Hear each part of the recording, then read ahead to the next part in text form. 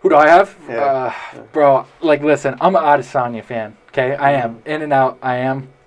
But I kind of want to see a new champion, dog. I know that's like a controversial thing, but I want to see Pereira, because him and Pereira fought in a kickboxing match. Before Adesanya did MMA, he was doing kickboxing, and they already fought before, and Pereira actually knocked him out. Really? Yeah, man. Damn, so he's got hands. Like, this guy, bro, Pereira also just came into the UFC, fought like maybe, I want to say twice, and then they're like, yeah, go fight Adesanya. Yeah, I actually haven't heard of him. Yeah, this is my first time hearing about He's the fucking guy. unreal. He's fast. He's like Brazilian? No, he's Portuguese. Portuguese. Yeah, man. Yeah. He's quick. He's quick with it, dog. Right Why? Who do you got? You know, I'm not really sure, but I'd probably say the champ, you know. You got Izzy? Yeah, I don't blame you, man. Dude, he's like, the thing I think with that weight class is like the people who are like lanky do well, you know. Yeah. People have the really long reach and the long legs, like it's easier to like defend takedowns, I think, when you're built like that. Mm-hmm. You know, your hips are heavy, you can sprawl down harder, I think. Bro, like those guys in particular though, like Izzy in particular, he's just so technical, man. Like if you watch all of his fights, he's not one of those guys that are like in your face. He's about points, because if he catches you, he'll go after, right? Like if he gets you with a good one and you're stumbling, he'll try to finish you. Right. But he's all about points. Yeah. And when you're a guy that is like, you know, you're the distance, you have the distance on people. Fuck, all you got to do is collect those points and wait to... I don't know, though, if he's going to be able to play it safe with this guy. Well, that comes from kickboxing, you know, that kind Yeah. of like point fighting game, and it's smart. Like, if you're trying to win fights, it's really smart. You know? Oh, man. I would, like, out of everything I would like to learn out of, like, martial arts in general, it would probably be, like, my top 3 got to be, like, kickboxing, jiu-jitsu, and wrestling, dude. Oh, yeah. Like, watching those guys, we were talking about, like, the guys from fucking Kazakhstan, fucking just a wrestling. Wow. We've mentioned them a couple times on here. Yeah. Those men are brutal. Like, those are different types of fighters, you know what I mean? It's a different breed of people, I swear. Like, it's ingrained in their culture, you know, from the very beginning. They're very, like, very strict, very, like, forward, you know, like, the way they go about life. They're hardened people. Right. And I think that correlates. And, like, the sport they do over there, the combat sport, Sambo, that's Sambo is fucking... That's pretty intense. It's Yeah. like... It's What's like, Sambo? It's like a type of wrestling. It's like a... Yeah, but you're allowed to throw hands. Oh, so it's wrestling where you just hit each other as Yeah, well? but you have a gi, like a jiu-jitsu gi, like you can grab and do chokes and stuff with the gi. Yeah. It's pretty technical stuff. Like, that's what Khabib did before. Yeah. He was a big Sambo guy. And that's why no one can get that guy down. And that's what, like, when I stress that to people, and everyone actually, I don't know why, some people, like, shit on that guy's career, which is insane to me. Bro, people like to watch hands. Yeah. I wrestled all through high school, bro, and, like, Yeah, that's right. I totally forgot about that. I love wrestling, man. Right. Like, I that's my favorite part of mixed martial arts is, like, how technical the grappling game is, you know? So... Like, people don't appreciate it. They don't see the magic behind it. Like, when Khabib holds... Like, I always tell this to people... There's nothing quite like being, like, suffocated by another man for, like, 5 minutes. And then having to go back to your corner. Like, you can get, like, you know... hit a lot in the face and go back to your corner and you can kind of refresh. But when you've had someone, like, suffocating you for 5 minutes... It's not the same. Like, you go into that next round demoralized. Or throwing you around. Right. That's all of his I searched up not that long ago Khabib's highlights, and it's just him throwing grown men around. That's all it is. That's the entire highlight is just him throwing dudes around and then tapping them out. It's crazy. He makes these people who are, like, you know, NCAA wrestling champions look like they've never wrestled a day in their life. Yeah. Dude, I'm going to say it again, and I've already said it before. The motherfuckers wrestled bears. I don't know if people understand that shit. Like, once you wrestled a bear, because bears aren't cute and cuddly, No. right? You're going to settle your personal beef on my own podcast? I may. But, no, once you wrestled bears, I don't want to fuck with that dude. Like, I'm not going to fuck with a dude from Kazakhstan that lives in the fucking mountains that shits out of an outhouse still. Bro, he's a fucking millionaire. He's a millionaire, drives a Toyota truck. Yeah, and he probably lives in the fucking cabin, too, I bet. Bro, he lives in the same home he's grown up in. Wow.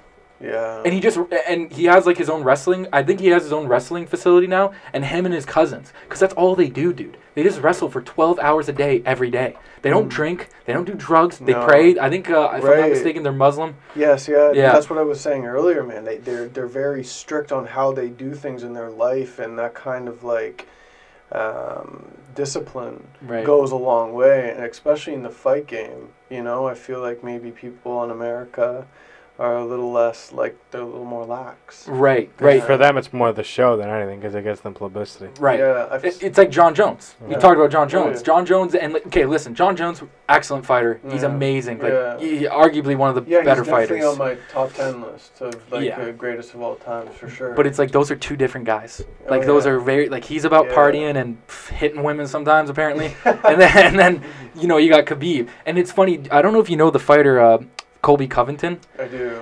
So Colby Covington talks shit about the way they wrestle. Like, just talk shit, and they cornered him in a bathroom one time.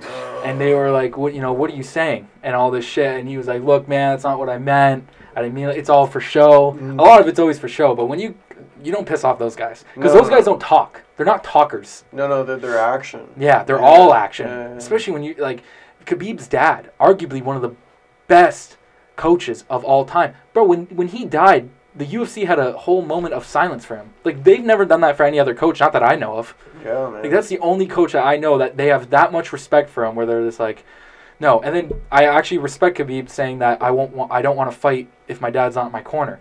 Well, that was powerful. That was I very remember powerful. when he retired, man. It was an emotional experience. Very. You know, like, like, I wish I could have seen him fight more. Obviously, like, just for his talent, but like. He went out at the top. Like, at the time, I don't think there's anyone. I still don't think there's anyone in that weight class that I don't think there's anyone that could beat him. Yeah, no way, man. I know that's like debatable. Yeah. Like, the only way I could see which it'd be wild if you have Islam Makhachev. That's his teammate, right? That's his cousin. That's his cousin. That's family. That's Wow. That's family, and he was 4th in the division for the title, for the lightweight title. And Charles Oliveira was not a guy that is easy to take down. That man was a Brazilian jiu-jitsu artist. I'm pretty sure he made Michael Chandler look like a bitch. Yeah, like, no offense to him, but like, he just made, like, didn't even look like he never fought. Charles jiu-jitsu's crazy. Oh, like, dude. He's just a wizard, you know? He's too good. It's almost like alarming. Yeah. It's like alarming, those guys that are that good, but Islam Makhachev went in there and tired him down. He tired him down. That's all they do. It's like even Khabib's last fight with Justin Gaethje. Justin Gaethje said to him in the interview, "You will never fight me standing up. You won't fight me standing up." And he goes, "I'll fight you the first round standing up. I'll fight your way." He did. Justin Gaethje, who's arguably also one of those guys that could take anybody down. He's not like a guy to take it easy on. No, not at all. He's talented. Couldn't fucking do it. And then Khabib said, "Now we fight my way," and ragdolled him and tapped him out in like 2 minutes and like 30 seconds. Yeah, man. There's levels to this game, you know. Just like any sport, you know. There's the greats. Like, the difference between like someone who's really, really good and someone who's a great, you know. It's like anything though. It's like all those guys. Yeah. Like, even I don't know if you ever heard Michael Jordan. He was in an interview and they're like Kobe or Bron, and he didn't pick any of them. He said KD, Kevin Durant. Interesting. Yeah, that is very interesting. Yeah. I know nothing about basketball. I should mention that. I know nothing. I don't know who's, like, I would assume. I watched that documentary, the Last Dance. I don't know if you ever seen that. It's about like it's mostly about Michael Jordan, but it's talking about like the Bulls' run from like 1991 to 1996. I think that's when they got all those championships. Yeah, they played really well then. Right. Yeah. And it was talking about just the team in general. And, like, even those guys, hunger. Like, those guys that are great just hunger to be so good. Like, bro, that guy would have people traded if they didn't, like, show up. Yeah. Like, you didn't show up to practice? Get him fucking traded. I don't want him on the team. Yeah, you gotta have drive, man. Like, when I went from wrestling in high school to university, what I noticed was that the people who had, like, natural talent couldn't get away with it as much anymore, and it was the people who had the drive, the discipline. Like, that's kind of what happened to me, bro. I was, like, naturally talented at it, and I just realized that I did not have the drive. No, you weren't about it. Yeah. Yeah, you know, and I saw it, and it was like every match I had was like I was fighting for my life, you know. Really? Yeah. Well, in grade, so I stayed a 5th year, and I was like, I didn't lose a single match, you know. And why do you think the drive wasn't there anymore? Oh man, I think when you do a sport for a while and you start to feel the toll it's taken on your body, and you're like, okay, is this something that I could do for a living? Is this something I could make, like a life out of? And you gotta sit with yourself and be like, okay, this isn't for me. And that's what kind of happened to me. Like I did, a year and a half at York. And at the time, like, I was really hungry the first, 2 semesters of wrestling. And after that, I just thought, I'm like, okay, like, I'm good. And, like, I can get better. But do I have the drive to, like, continue to push? Right. Yeah, and it just wasn't there. So, I did a little jiu-jitsu after that. And jiu-jitsu before then, actually. Oh, really? Oh, yeah. How was your experience doing that? I want to get into that. Dude, honestly, like, I feel like every man should probably do jiu-jitsu. Mm-hmm. I feel like a lot of dudes have like a very inflated idea of like what it their actually ability. is. No, their ability to defend themselves. Mm.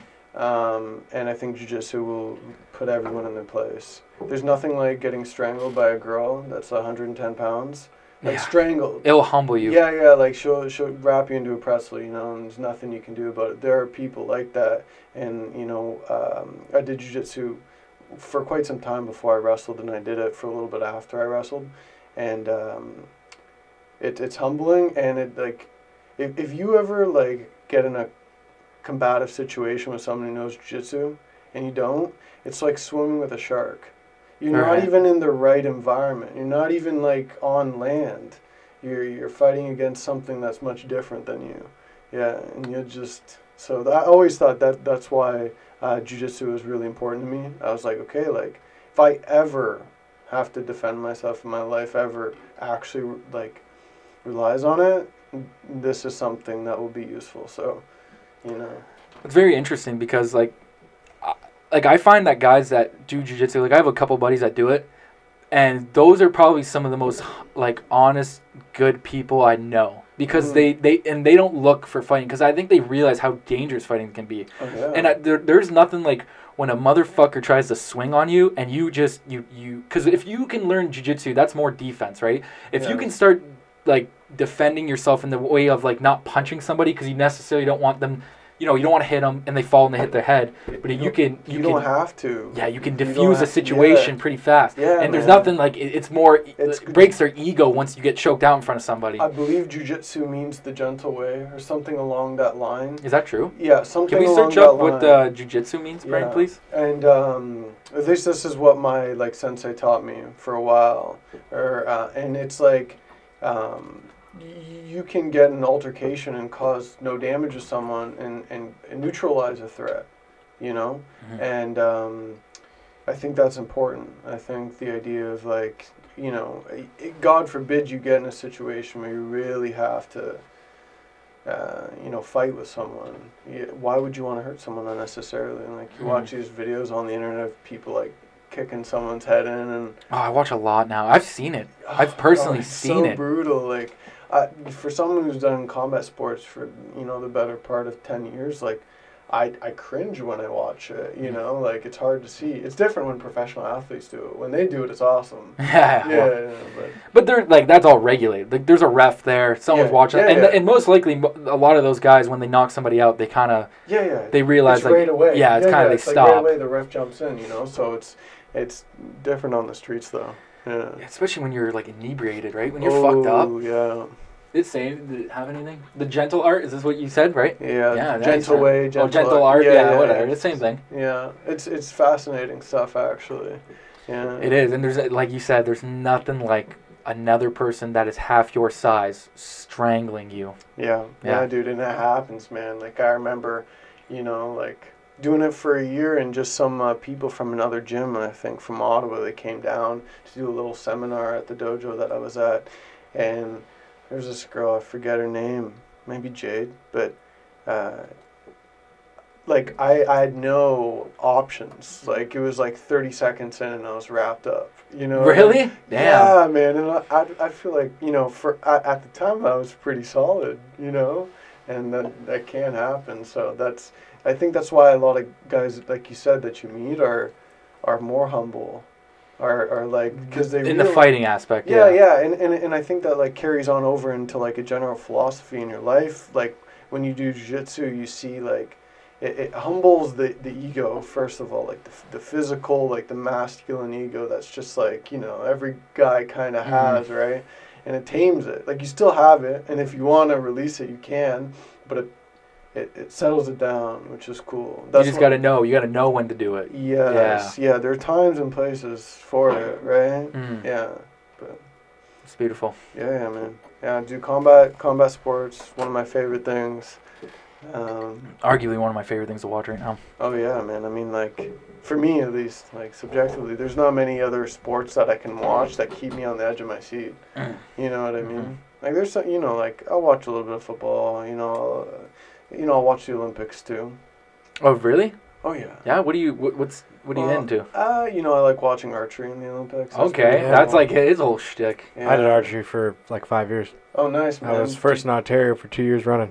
Oh wow! Did you shoot recurve or compound? Recurve. Bare bow. Nice. Yeah. Bare bow, eh? Yeah, no sights, nothing. Dude, you gotta be a baller to shoot bare bow. Like I know. That. I know. See him? He's wearing a leather jacket. He's a fucking baller. You don't gotta question me. I was the coolest guy you're ever gonna fucking meet like 3 years ago. That's like his description in my phone. It's like 2000. What was it? 2000 what? I don't know. 2015, 16. I think it was 2015 archery Ontario archery champ. That's his thing in my phone. So when you're shooting like a bare bow recurve competitively, like what kind of distances are you shooting from? Like 25. It goes 30 10, 20, and 35.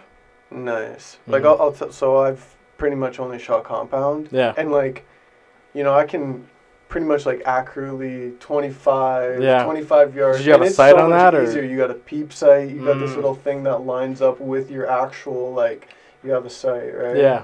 And everything lines up. It makes the art a lot easier. I would say, right? I've shot compound, and but even when you're drawing back, there's let off. So when you're shooting a recurve, it's the full weight, heavier when you're all the way back, right? But with a compound bow, you're shooting with usually release. You should be shooting with a release, right? Yeah. And when you're at full draw, like I would shoot a 70-pound bow. But when you get to the back, there's no pressure. It's 15 pounds. Yeah. 85% let off or something like that, and you can just hold it all day, right? Yeah. Yeah, that's pretty cool, man. I liked having a little sight window when I was shooting compound. It kind of took the feeling away from it though, because when you're shooting bare bow, it's like you got to know where that bitch is going. You got to take into account how much the arrow is going to go up, because it doesn't just drop. It drops, and the spin actually makes it go upwards as well. Right. What is that called? The aperture paradox or something like that? I can't remember the terminology. So you did that for a while, eh? Yeah, I used to go every Thursday. Nice. Just shoot for an hour and a half. Yeah, that's pretty awesome, man. Yeah. You ever thought about like hunting or anything like that? I've thought about it, but it's like I killed a bird one time on accident. Kind of flew in front of the arrow as it was traveling, and I didn't feel good about it. Yeah. You were saying something about the last time you were on. You were working on getting your firearms license, and you were talking about hunting. Has anything changed since then, or? Yeah, I got my firearms license finally. It took like a whole year from like actually like taking the course, and I just bought my first firearm, which is a pretty cool feeling. What'd you get? Cool. I got a nice little 22. Yeah, got a nice little scope on it. It's all yeah. What'd that cost you? Oh, the firearm itself was like a little less than like $500, but the optic I put on it's like a nice vortex scope. It's like 9 times zoom. It's got like the red to green reticles you can change, and that was $400 or $500 as well. Just the scope, yeah. That's a good amount of money, man. Yeah. You go shooting with it? Occasionally, yeah. I've taken some small game with it as well. Oh, nice. Yeah. I've shot a squirrel with it. Nice. There you go. That's dope. Are you looking into like even getting more into hunting, like in the sense of are you looking to shooting deer? Because my dad's just coming back from hunting. Yeah, man. I just like, with my job, it's all over the place, and it's so hard to like get out for like a week, and unless you know someone, you have like family here that has land. If you want to hunt deer, you got to go all the way out to like at least past London. At least past London. So But yeah, I have a crossbow as well. Yeah, we talked about that. Yeah. I think if I'm not mistaken, you posted something on your Instagram not that long ago of you shooting a bow, right? Was I right? Yeah. Oh yeah. That was a nice little. They have a compound bow as well too. Yeah. I got a whole little like a shrine on one of my walls with all my archery equipment. Nice, eh? What started that fascination about hunting and all that? So there's this a few documentaries that I watched about factory farming. Okay, yeah, you don't. Yeah, fucked me up, man. It was just really like.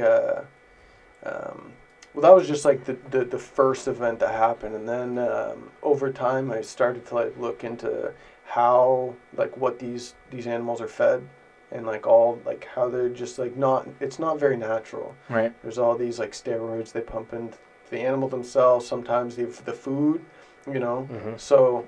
Like chickens shouldn't be growing to full size in 3 weeks, but they do. Yeah. You know what I mean? Just because they're feeding them some, steroid food. I don't even know what to call it, GMO. It's like GMO. Growth hormones. Yeah, right. And we'd be ignorant to think that stuff doesn't like transfers. That's how energy works. It doesn't just disappear. Like that energy goes into us. So, and like seeing people around me and reading stories about people having like all these immune problems. And them getting off of like these factory farm meats, going to more like grass fed and stuff. And I'm like, I feel like that. And then, realizing through, like my life and some of my spiritual journey that as brutal as it sounds, is that life eats life. There's no way around it. And you can be separated from the process of it. You can buy your food at the grocery store, or you can pull the trigger or let go of the arrow and be responsible for it. Don't be disconnected from the food chain, because I think, maybe for the last couple 100 years we've been living like this, but for 200,000 plus years we were living in a way where we were responsible for the food we hunted, we gathered. Now that's not the case, It's very unfortunate because a lot of my family hunts, and I notice now that I think hunters get a bad rep. I believe I was saying like hunters get a bad rep, and I don't necessarily believe that they should get a bad rep. Like, don't get me wrong. There's in a sense of like percentage wise, there's always going to be a percentage of people in whatever group you want to say that aren't necessarily that represent that group, if that makes sense. But I think I don't think like I show these guys all the time like videos of like animals killing other animals, bears eating other bears. Shit like that. Like, that's how they go. They get torn up. Like, I watched a video the other day of a lion taking out a gazelle, and it knew what to do, which is very impressive. Like, it knew to take out its back legs first. It was still alive while they were eating it. Like, they were eating its back legs, killing it. Like, that's don't get me wrong. It's unfortunate, but that's how nature is, man. That's how life I don't is, think hunters, putting a bullet, and not to mention they hiked for that. They went into the woods. They sat in the cold. They shot it. They then again had to go hike more to go find the animal they shot, and they harvest it, and they go home and they feed their families. I disagree with people that think that these are evil people. So would I, man. I think it's actually a lot more ethical than the idea of we're eating food that comes from cows that are they stand in the same spot all their lives. They're shoulder to shoulder. And then they're just pumped, force-fed food, and then they die. They go to the slaughterhouse. Yeah. I feel like, like you said, animals in nature. There's a few ways they go. They starve to death because as with age they can't continue to find the food that they need, or they get eaten alive. Right. That is just like the hard, cold truth. And I think, like you said, when you take aim at an animal and you let that bullet fly, you let that arrow fly, that animal, doesn't suffer in the same way that a cow would from being in a little pen. Like, I always use this example. Like, there's plenty of studies that say pigs are smarter than dogs. And we like everyone knows how smart dogs can be, right? Like man's best friend, but pigs don't get that same treatment. Yeah. Right. So. I find it very interesting that those pigs, if you let them out into the wild for like a month, they get like their hair back. It's like weird. It's like their body turn right back into boars. They turn right back into boars. Right back into boars. Like they never forgot how. Yeah, and it's like that's what interests me. And you're talking about these industrial farmers who do this. There was a man recently on Joe Rogan's podcast. His name is Will Harris, and Will Harris owns White Oak Pastures, and he's like a cattle farmer, vegetables, stuff like that. And he actually, over the course of a 20-year span, changed his industrial farm into like a natural, letting the cows roam the pastures, like doing it the proper way, because he seen what was happening and seen what was going on. And it's like, this isn't what I want. This isn't a place where if I want my kids to take this over and I want generations to keep taking this farm over, I don't want to live like that. Like, he was even showing a picture of his neighbor's water to his, and his neighbor's water was fucking black compared to his. Like you could tell the complete difference. Yeah, man. And it's very interesting to me. It's very interesting to me. Like, obviously, there's a demand. There's a lot of motherfucking people here, man. Oh yeah. There's a demand. I understand that. Even with his farm, I don't know how many people. It wasn't necessarily a really significant number of people that he can feed with his farm. But it's like, if more people kind of took this approach, maybe we could change it and have this. But the thing is, you're not going to do that. Like, what? Like, even Bill Gates buying all this fucking land for more industrial farms. Like, you know what I mean? They're even trying to buy some of these people out. Yeah. They've been buying these people out for like 100 years. Yeah. It's crazy. It's crazy, man. And it's actually like a pretty terrifying thing. I think what we're going to see in maybe our lifetime is a massive transition in the way we eat and what we eat. Just for sustainability purposes, I think first we'll see a mass transition to eating more fish. Mm-hmm. Yeah, except for we're killing the ocean too. Yeah, you're gonna have to eat farm grown fish too. Yes, exactly. But I feel like even at that point, like farmed fish is probably a little bit healthier. It'll be a little healthier until they do the same thing they're doing with cows. Well, or the same thing they're doing with crops, where they're monocropping the same place, and they're destroying the what's it called, the soil. They're destroying the nutrients in the soil, and there's only so many uses you can use for it. Right. Well, before, the way farmers would work is they wouldn't grow the same crop every season. They would change it up. They would, corn and then beans or something. They'd even grow different crops at the same time in the same field. In order to spread the nutrients out more. Right. Yeah. I don't know if you ever seen the documentary called Seaspiracy. Yes. That documentary, I think they took place in a salmon farming, like where they do farm salmon, and they actually dye some of the meat. I don't know if you remember that. Do you remember they dye some of it to make it pink in the package? Because it's not it's not like if you were to go fish for it. Yes. That's like the frozen. Don't ever buy frozen fish. No. I learned that quick. Like. I've been trying to eat more of like a pescatarian diet, because I feel like red meats especially, they just kind of like mess me up, make me feel bloated. There's a lot of health issues with red meat and stuff that's coming out more. So I've been trying to eat more fish, and I'll tell you, the tilapia I get from, and the tilapia and salmon that I get from say Costco, like fresh, is way better than the stuff that you can get from the superstore that's like frozen. Yeah, you can tell, you can just taste the nutrition, the nutrition's different. Right. Yeah. It's I actually was talking to some guy from the gym, and we were talking about hunting in specifically, and he goes he said that he finds hunting ridiculous because there's no point in it, in the sense of, for his, I should mention this guy is also bodybuilding, and he doesn't really care for that stuff. He's like, I have no reason to go sit in the woods for fucking 5 hours and maybe see something. And I'm like, I don't know. I think you're looking at it in a different way, man. Like, the food that you're eating is probably not ideal. Like, I'm a big chicken guy, and it's unfortunate. Like, I gotta find a better source of chicken. You know what I mean? Like, because I know the chicken I'm eating is not, a breast shouldn't be that big. Oh no, a chicken breast shouldn't be that big, man. No, it's crazy. I looked at some natural chickens, right? And compared to factory farm chickens, dude, they're double the size. It's like, you ever seen those super jacked cows? Yeah. That's crazy. Yeah.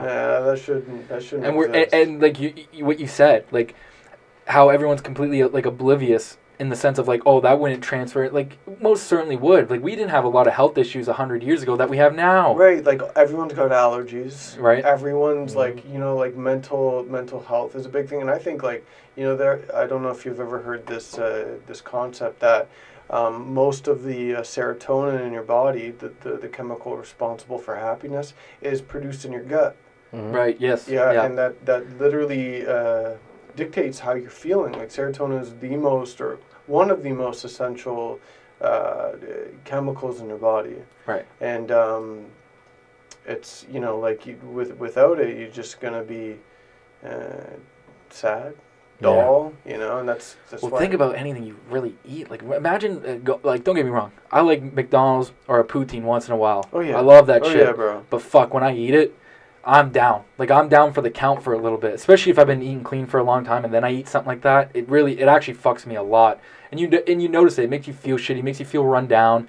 And like I don't know, man. It's very interesting because I don't know what to do. Like I have no idea what the answer is, really. Yeah. Like I watched that Will Harris guy and his farming obviously seems like the way to go, but I don't know if you can do that for like millions of people. No, but you know what? You can't be concerned about the millions of people. You got to be concerned for yourself. Right. Your health, your karma matters first. So like, I would say your first step is instead of going to like Walmart or Superstore, go see a local butcher. Yes, a small that's business, very good, local butcher.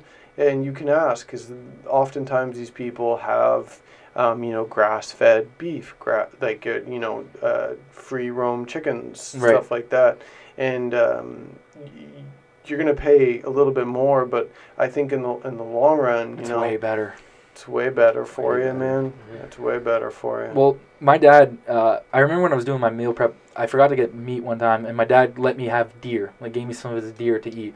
That is some of the leanest meat you will I'm not even kidding. When I open the packet, not an ounce of fat, not like a sliver of fat on the thing. Yeah, and it's amazing because they tricked us into thinking like wagyu steak is really good. All it is fucking fat, man. You just fatten up a cow and now we're eating it, and it's like, oh, you got to pay this much because look at the marbling. Yeah, it's great. You're right. Maybe it is good. It's good once in a while, but what is that doing to you? Yeah. If you're eating wagyu steaks all the time, man, like that shit's not really that good for you, man. No, well, the reason why it tastes so good to us is because, like, for as long as we've been a species, these fats were important for us because we were in survival. So when we had the ability to find meat that had some fat to it, we would like it, or like salt, for example. Salt's something that I think, we probably as a species eat way too much of, and it was much harder. Used to fight over it.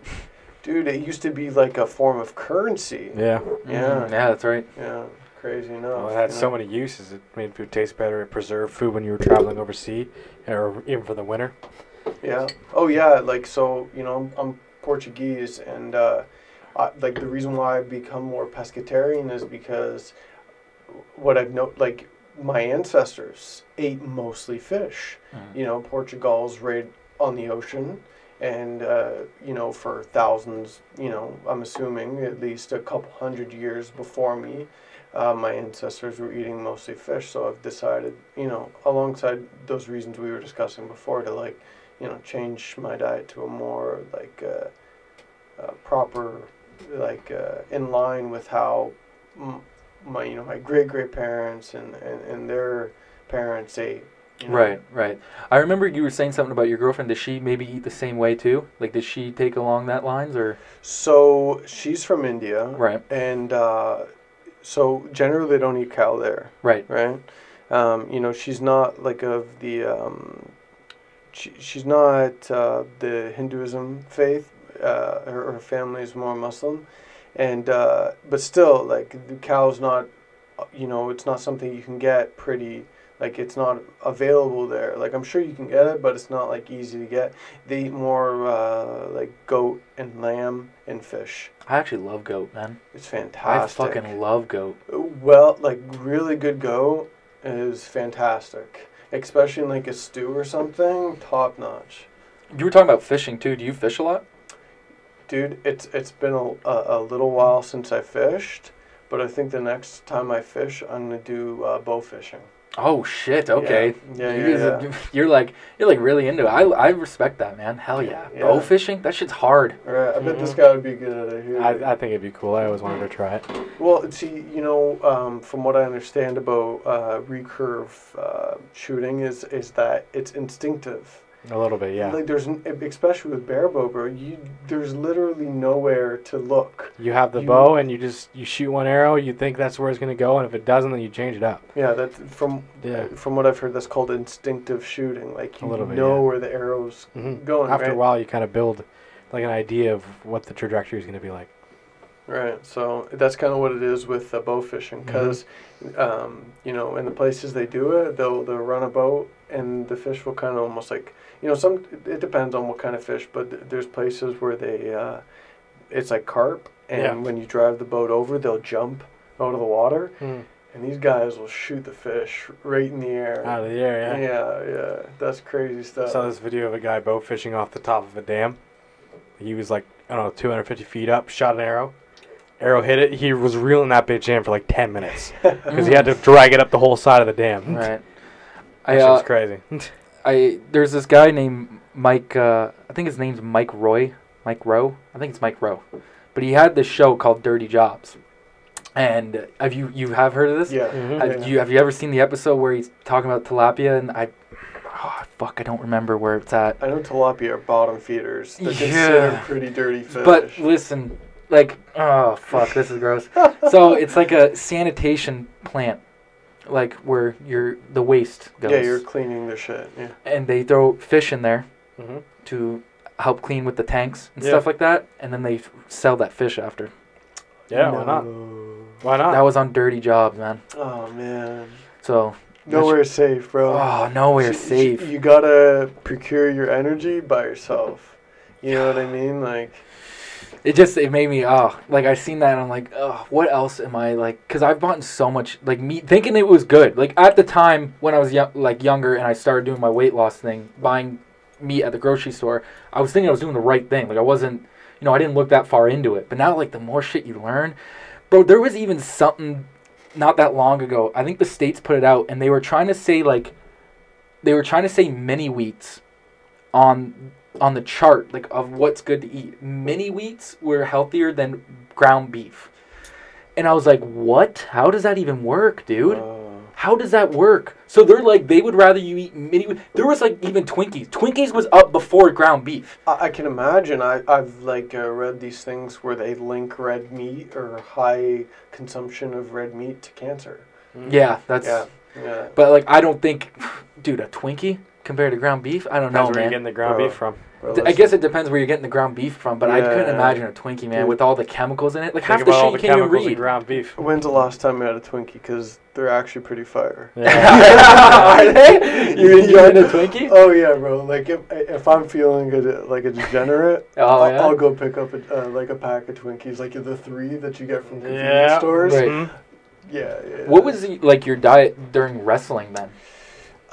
Mostly chicken and fish. Very low on the carbohydrates, heavy in protein. If I was cutting weight, so, dude, I used to walk around at like 165 and wrestle at 126. Yeah. So that's a lot of weight to cut, dog. Dude, that's so much weight. Yeah, dude, that's why I have no sympathy when fighters don't make weight. It's your job. Dude, it wasn't even my job. I was just doing it as a high school and university sport, and I was making weight. It sucked. Did you ever see when Oliveira didn't make weight and he had to lose his title because of that? And he still had to fight and lose his title?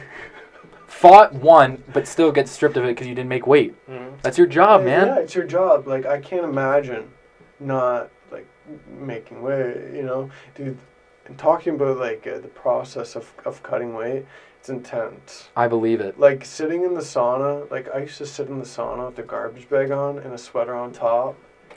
And I remember, like, lifting up my shirt with the garbage bag on, and it was like someone just poured this drink. Just all sweat. Yeah.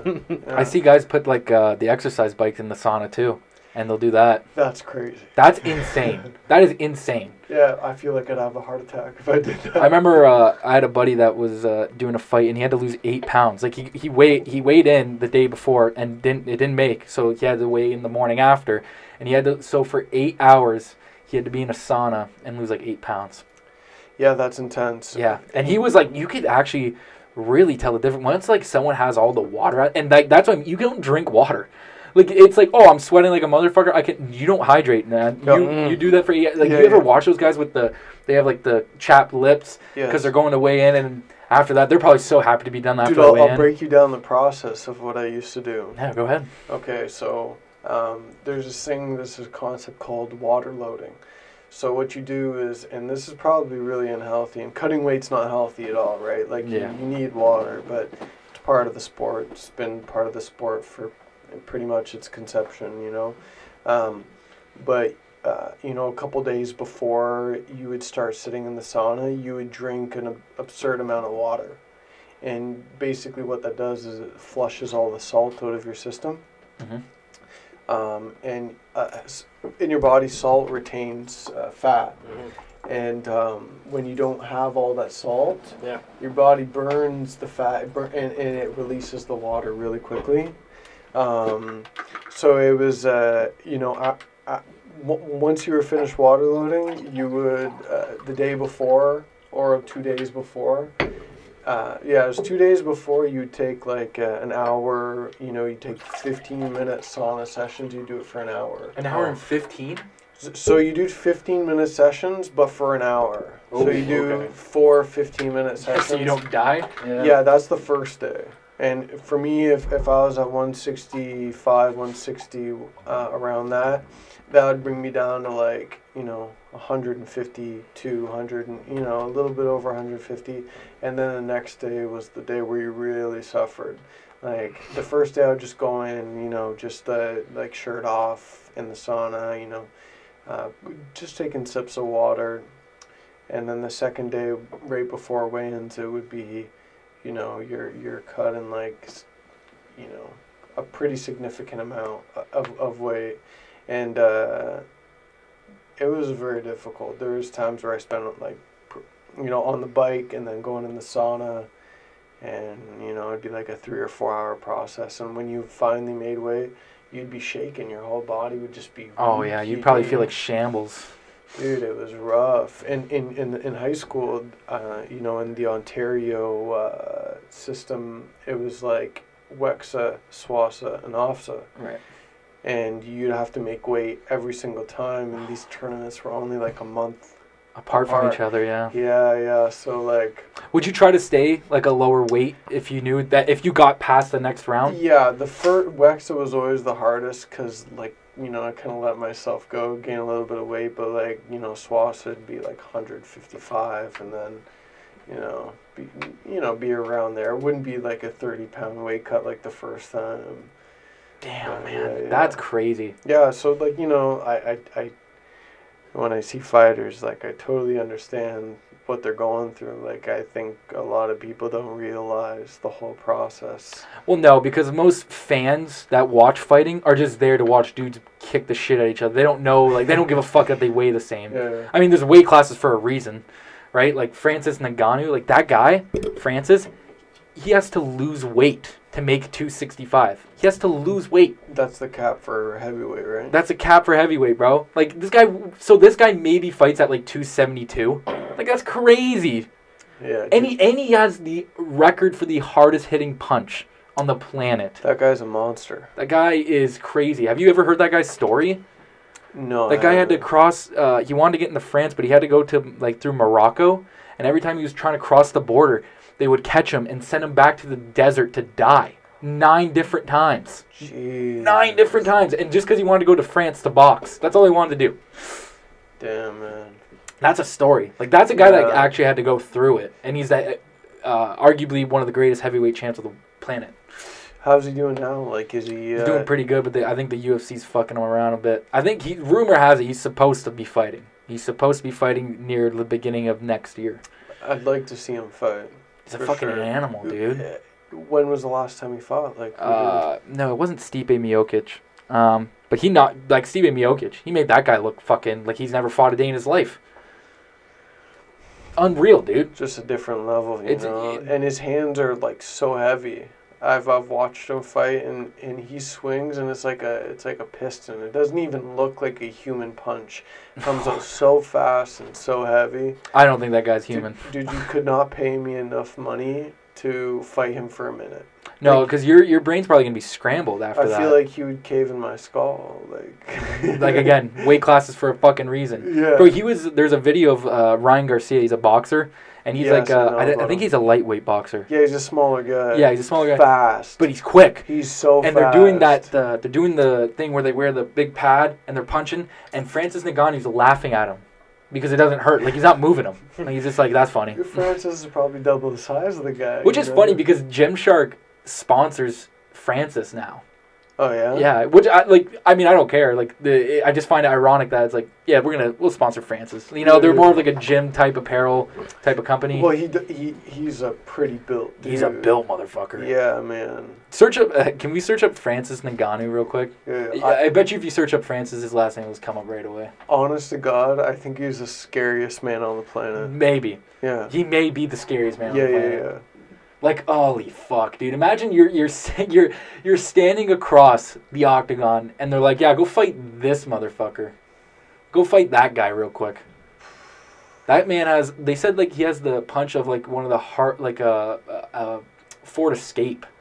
Ford Escape. The punch of a Ford Escape. Yeah, dude. The endurance of a Ford Focus. Yeah, that's like, imagine someone saying your punch is so hard that it's a car. Like that'd be a crazy spot. I've heard that fact. Yeah, like yeah. I don't know the specifics about it, but I remember seeing something about it. Oh man.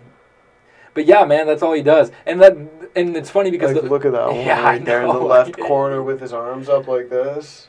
Like, look at his lats, dude. Like, his lats just fucking hang off his body. And the thing is like, that's like the super efficient body physique for fighting. Right. Like, he's got it down. Like, you can't be too built because you'd just be carrying around too much muscle. But it's hard to believe that, like, he's actually, like, 270. Like, it's really, like, it's amazing. It's amazing. Yeah. Because I would imagine it'd be hard to fight at 270, but I guess, like, if no one's knocking you the fuck out, you know, who gives a shit? Oh, Cyril Gane, that's who he fought. And Cyril Gane is a fucking absolute animal, dude. He's straight up mounting that dude. Yeah. Dude, Cyril Gane is one of the fastest heavyweights on the planet, and he made him just look stupid. Made him look so dumb. No offense to Cyril Gane. I know I just completely shit on him there. What a fucking idiot. What a fucking idiot. No. But, like, that's what I mean, dude. Like, those guys. Again, reason that there is a weight class. Mm-hmm. Oh, yeah, man. You know, when I used to wrestle, I felt like oftentimes, like, the weight class I was in was, in the winter area when I was in high school was not, like, competitive enough for me. So I'd wrestle, like, you know, 1 or 2 weight classes above what I wrestled. And you can tell the difference. Like, I always told people, like, when someone's, like, kind of equally skilled, 10 pounds makes a world of a difference. I always used to say, like, imagine a 10-pound weight, like a 10-pound vest on you while you're fighting. Oh, fuck. That's what it would be like. Have you ever heard the Mike Tyson story of how he started boxing? No. So, obviously, he grew, like, he didn't have a mom and dad, grew up where, I forget his coach's name, but his coach took him in, teached him boxing, and said that, and kind of, like, I don't want to use the word necessarily manipulate because it ended up working out in his fucking favor, but manipulated him into saying, like, nothing else matters. The only thing that matters is you knocking out the guy in front of you. Nothing else matters. If you lose it like, you're worthless, pretty much. I've heard that he can, like, his coach pretty much conditioned him. Conditioned him to be like that. And when they first brought him to fight, Mike Tyson was huge. He was 13 years old. And they're like, how old is the boy? And he's like, he's 13 years old. And they're like, that boy is not 13. And they're like, okay, how old do you think he is? And they're like 16. He's like, okay, you're gonna go fight 16-year-olds, and he won, and beat 16-year-olds and won. Yeah, that's pretty nuts. Cause like I feel like at that age, you know, when the difference between the strength of a 13-year-old and a 16-year-old is pretty there's a big difference. I think the scariest Mike Tyson I've ever personally seen is the Mike Tyson after him getting out of prison. Out of prison? Out of prison. I always like the picture of him, like, right after he bit that guy's ear off, all the cops Holyfield, surrounding him. Yeah, yeah, that's hilarious. That was a good photo. But it's him after prison, because he couldn't do anything in prison but work out, so he actually had, like, visible abs, like, real fucking visible abs. And he came in there, and, bro, like, I think personally, in my personal opinion, if I had to stand across from that guy, and the way he just locked eyes with you, he didn't let go of you until you got, and then as soon as that bell went, it was on, dude. And it was always every weekend, who is Mike Tyson gonna knock out? For like the longest fucking time, bro. For like the longest time. And he still got it. Did you watch that fight with Royce Jones Jr.? Yes. He honestly, like, don't get me wrong, they're both a little older. Like, you can tell Mike Tyson's a little older, but he still got it, man. Like, still has it. Oh, yeah. And and after his career, he got really fat. Remember, he was in The Hangover. Yeah. He got really big, and then all of a sudden, he just got out of nowhere. He was like, "I was doing too much shrooms." The way he stopped was, he's like, I did shrooms every morning before I went and worked out, and the weights started talking to me." So he was like, "Oh, okay." So his wife gave him shit because he was like, tripping. He was on the ground, and he's like, "They're talking to me. They're talking to me." And his wife's yelling at him. He's like, "I told you not to fucking take shrooms every morning and go work out." And then that's when he stopped doing that, and he actually got his shit together, and he was like, "I want to go fight now." And then he did it. Bro, like, I watched that interview with him and Joe Rogan before he went and fought Royce Jones Jr., and Joe said, "I wish the table was bigger because I was terrified to sit across from him," because he wasn't joking. Like, every time Joe would try to joke with him, he's like, "What are you laughing about? Like, what are you like? I'm serious. I want to hurt him." Yeah. Like, he said, he said fighting brought him the same thing like sex did. When a guy says that, that's deep. That's deep shit. He meant that shit with his heart. If a guy says, like, I mean this is my life, fuck it. The guy owned tigers. The guy was in prison, was like, "Hey, can I own tigers?" And like, they were like, "I don't know. I don't know. No one's ever asked me that before, Mike. I don't know. When I get out of here, make sure there's 2 tigers at my house." And that was it. Like, on it. Yeah, Mike Tyson's quite the character, man. You ever watch his show, Mike Tyson Mystery Squad? You showed me it. Yeah. I love that fucking show. I watched it all in one day. I like his podcast. His podcast is good. He gets deep with it, man. I've actually listened to his podcast a few times. It's deep. Like, he even had Terry Crews on the one time. They get deep with it. Like, especially, it's so hard to, you don't realize, like, especially, like, we're talking about great fighters, but sometimes we don't know their backgrounds. Like, whether it's Francis, whether it's, Mike Tyson. Like, all these guys had such hard lives. Like, the one thing that made me really sad when I was listening to one of his podcasts, he was talking about his daughter that he lost. His daughter was 6 or something like that, and he lost her. And he talks about it, and it was like, you don't realize. It doesn't hit you because you think of just all great moments they had, and you don't see maybe, like, the the background of maybe these people or their lives outside of fighting. Like the right? human. Right. Like, they're human. But sometimes I think that gets away from some people sometimes. Like, they're not just athletes. They're more than that. And, that's first of all, you get hit for a living.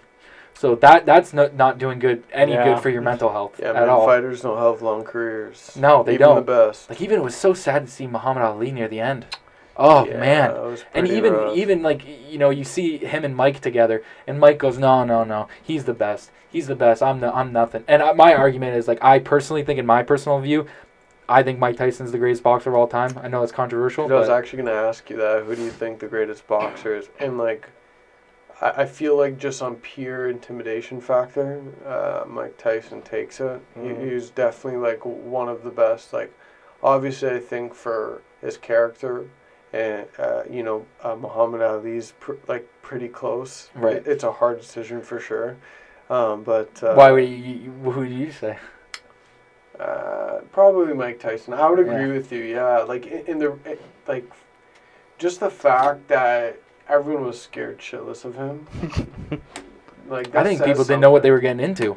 No. When you signed that contract, I don't think people realized what the fuck was actually $2.5 million. I'll beat any mother. Oh, it's Tyson? I don't know, man. That man owns tigers. What the fuck? How many tigers that guy got? Nah, that's too many tigers. Bro, and then, like, where he's so funny, even during, like, his press conference and someone talks shit to him, he's like, "I'll kill you right now! I'll kill you! In front of everybody, I'll kill you right now! I don't give a shit! I don't give a fuck!" And the interesting thing about Mike Tyson is his, like, whole spiritual journey.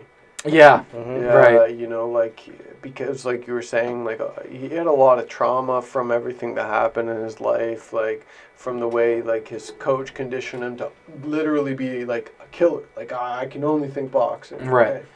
And then, you know, the things that happened with his family, like, he had quite the spiritual growth. And it was pretty nice to see, you know, like, he's still all about the psychedelics. He's still about... Oh, fuck, that guy's always about him. Yeah. He was on some podcast not that long ago, and they just gave him a handful of fucking mushrooms. And yeah, I know what you're talking about. Just fucking chomping them down.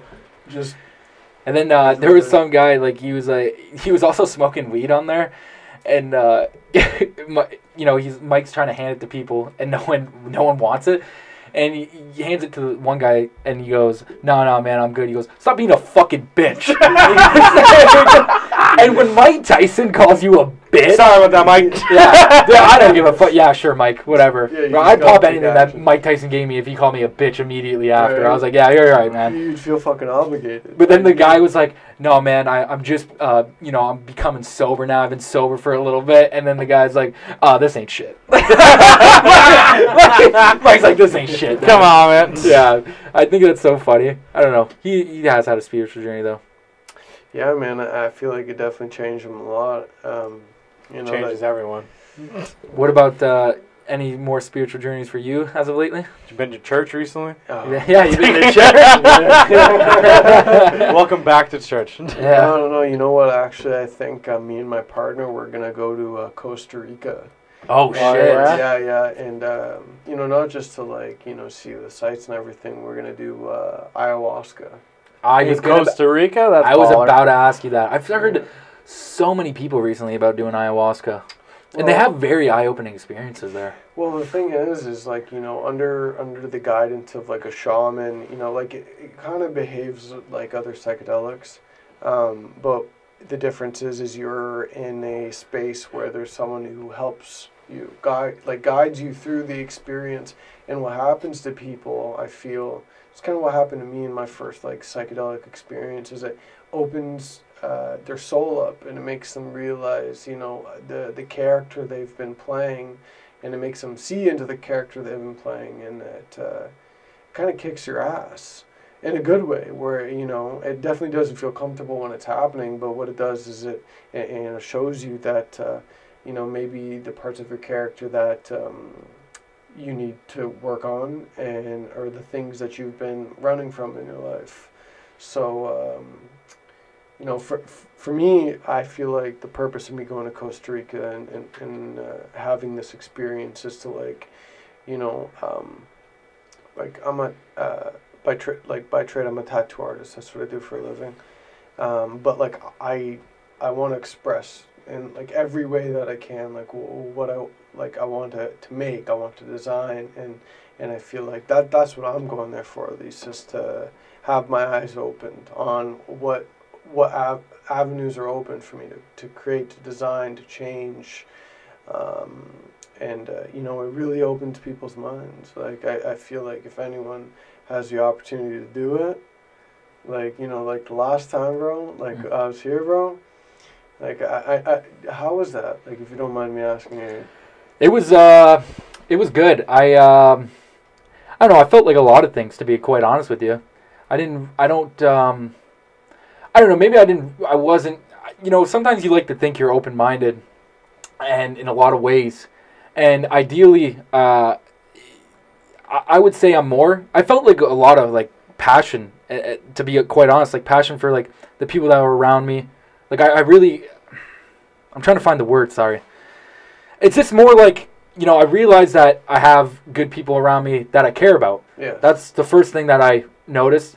And another thing I noticed is that as a human species, we argue about some of the dumbest shit on the planet, and I really felt like we were connected. I went down Riverside Drive as the sun was setting, and that was welcome. Yeah, he drove me. He was actually watching me. He drove me, and it was, you know, you felt like a lot of things. Like, I felt like, you know, connection in the sense of, yeah, I think everyone feels that Yes. You know, for the first time, like, in the sense of... Dude, not even the first, it straight up opens your soul. Right. Like, you know, I feel like one of the big things it does is, like, it makes you realize that you're not so much different than everyone else around you. We live in a society where I think everyone's trying to be different, you know, but, like, there's beauty in the fact that we're all similar because we can, like, we can come together and we can help each other with our traumas, with our problems, you know, but go on.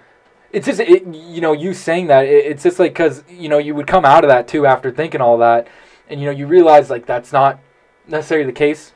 I feel like a lot of people are divided in very many ways. Yes. And it's very unfortunate. Cause it's super unfortunate. And, you know, it's one of these things where, you know, I almost wish, like, I noticed that it could probably help a lot of people in the way of, you know, there's obviously studies with PTSD patients. Oh, yeah.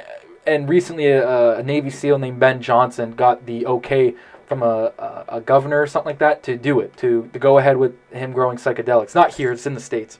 But the only reason he got that approval was because 9 other Navy SEALs that also have PTSD went there. And you know what it's mind-blowing to make these people go overseas, do some horrific shit, and try to integrate them back into, like, okay, come back. Like, this is it. And Thanks for killing those dudes for us. Come on back. It's insane to think that. And it doesn't work. I mean, like, the reason why these things work for these people is because it you know, from my experience with them, and I'd say, like, I'm quite the psychonaut, like, you know, I don't have a religion, but if I were to have a religion, it'd be, like, psychedelics. Like, I don't, you know, maybe you do them twice a year, 3 times a year, and they give you a different relationship with your trauma.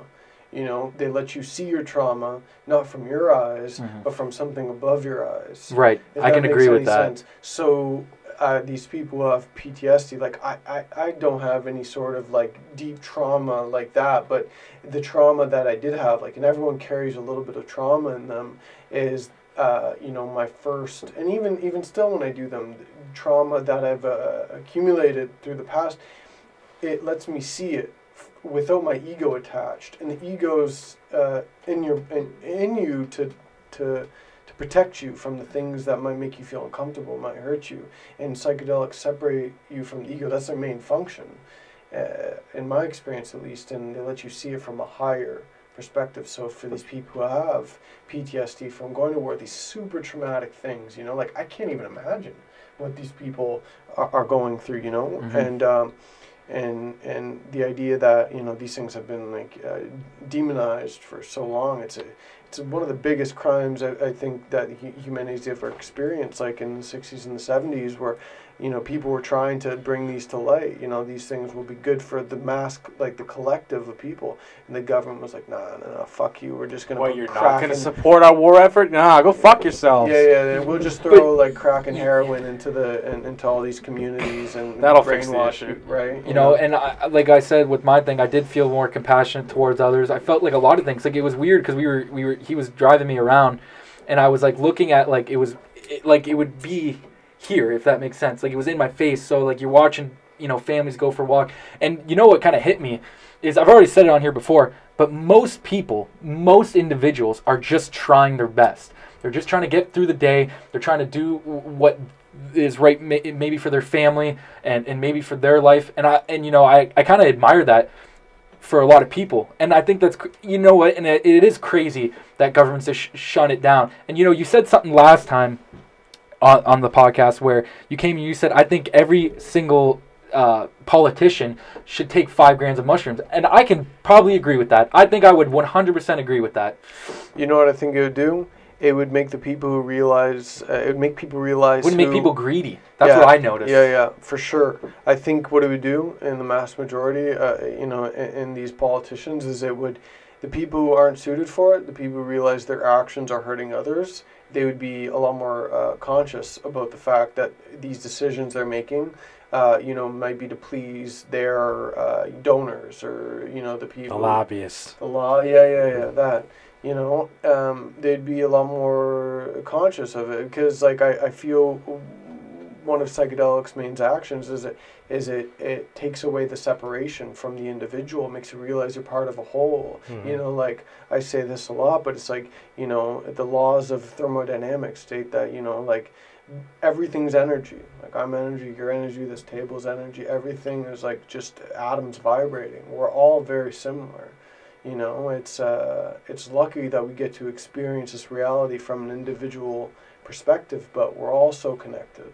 And I think that's probably one of the biggest things that kind of like plagues our societies is this difference that we all think we have. It's like you see in politics today, it's like,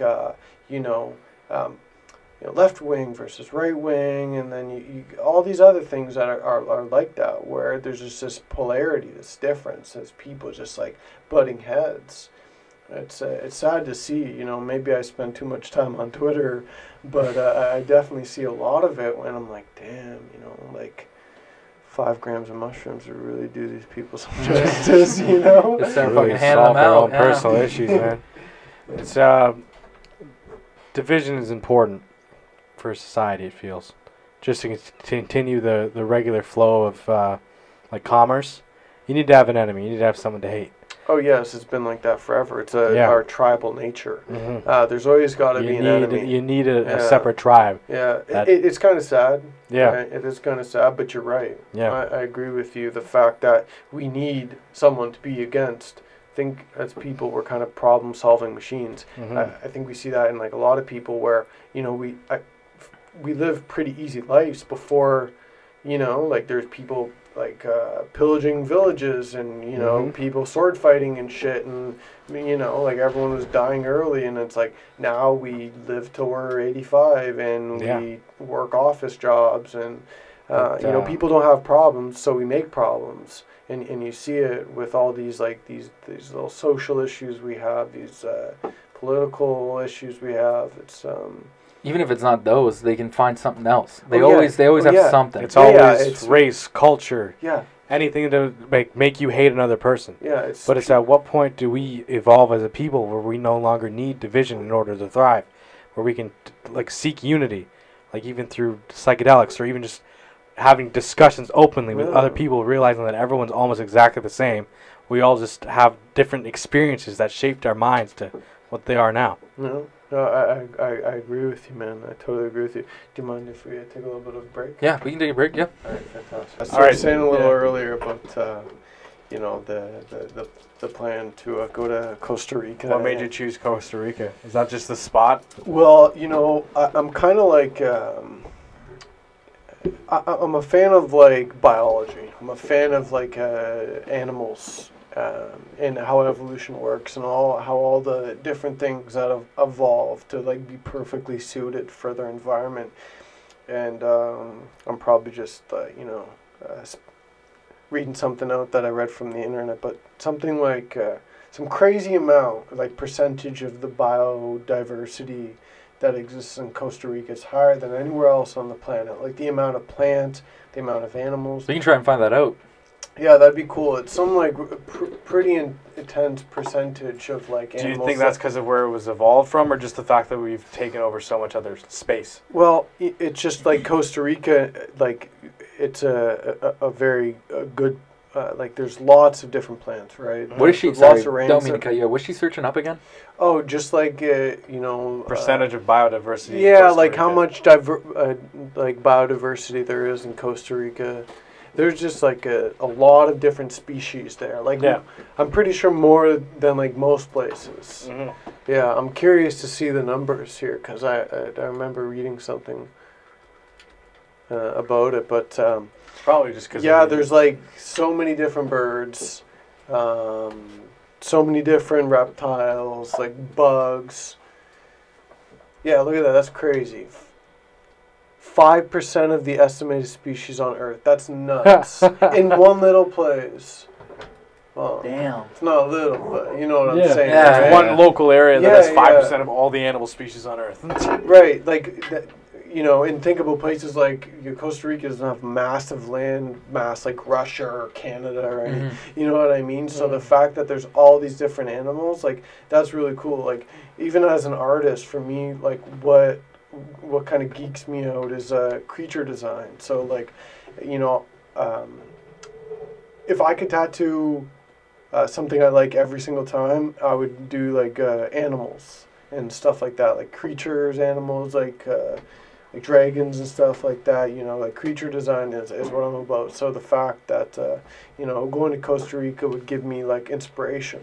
It would show me all these different creatures that exist. Like, it's different, man. When you see an animal like through a picture, it's different than when you see it in person. Oh fuck yeah, man.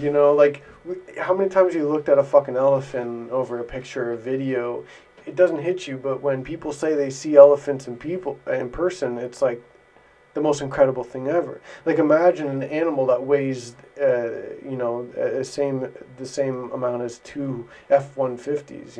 Like two giant trucks. I rode an elephant once. I'm not proud of it. Did you actually? Really? Yeah, at Renaissance Fair in Detroit.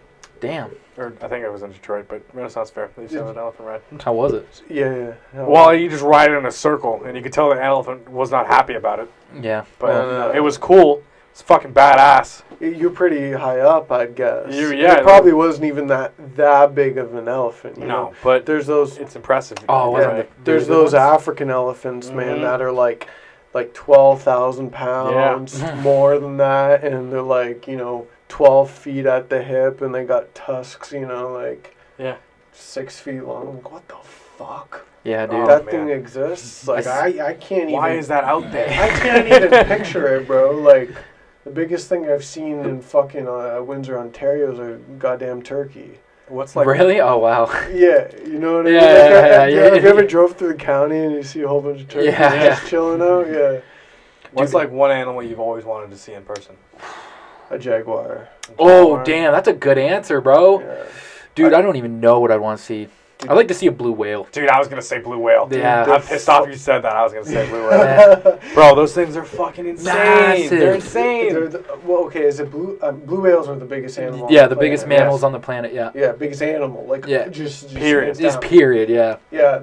Can you search up for me how heavy blue whales are? Oh, dude, it was something stupid. Yeah, like 100 tons or something. You can put a Honda Civic in its heart. Yeah. You can put a Honda Civic in that bitch. Whoa!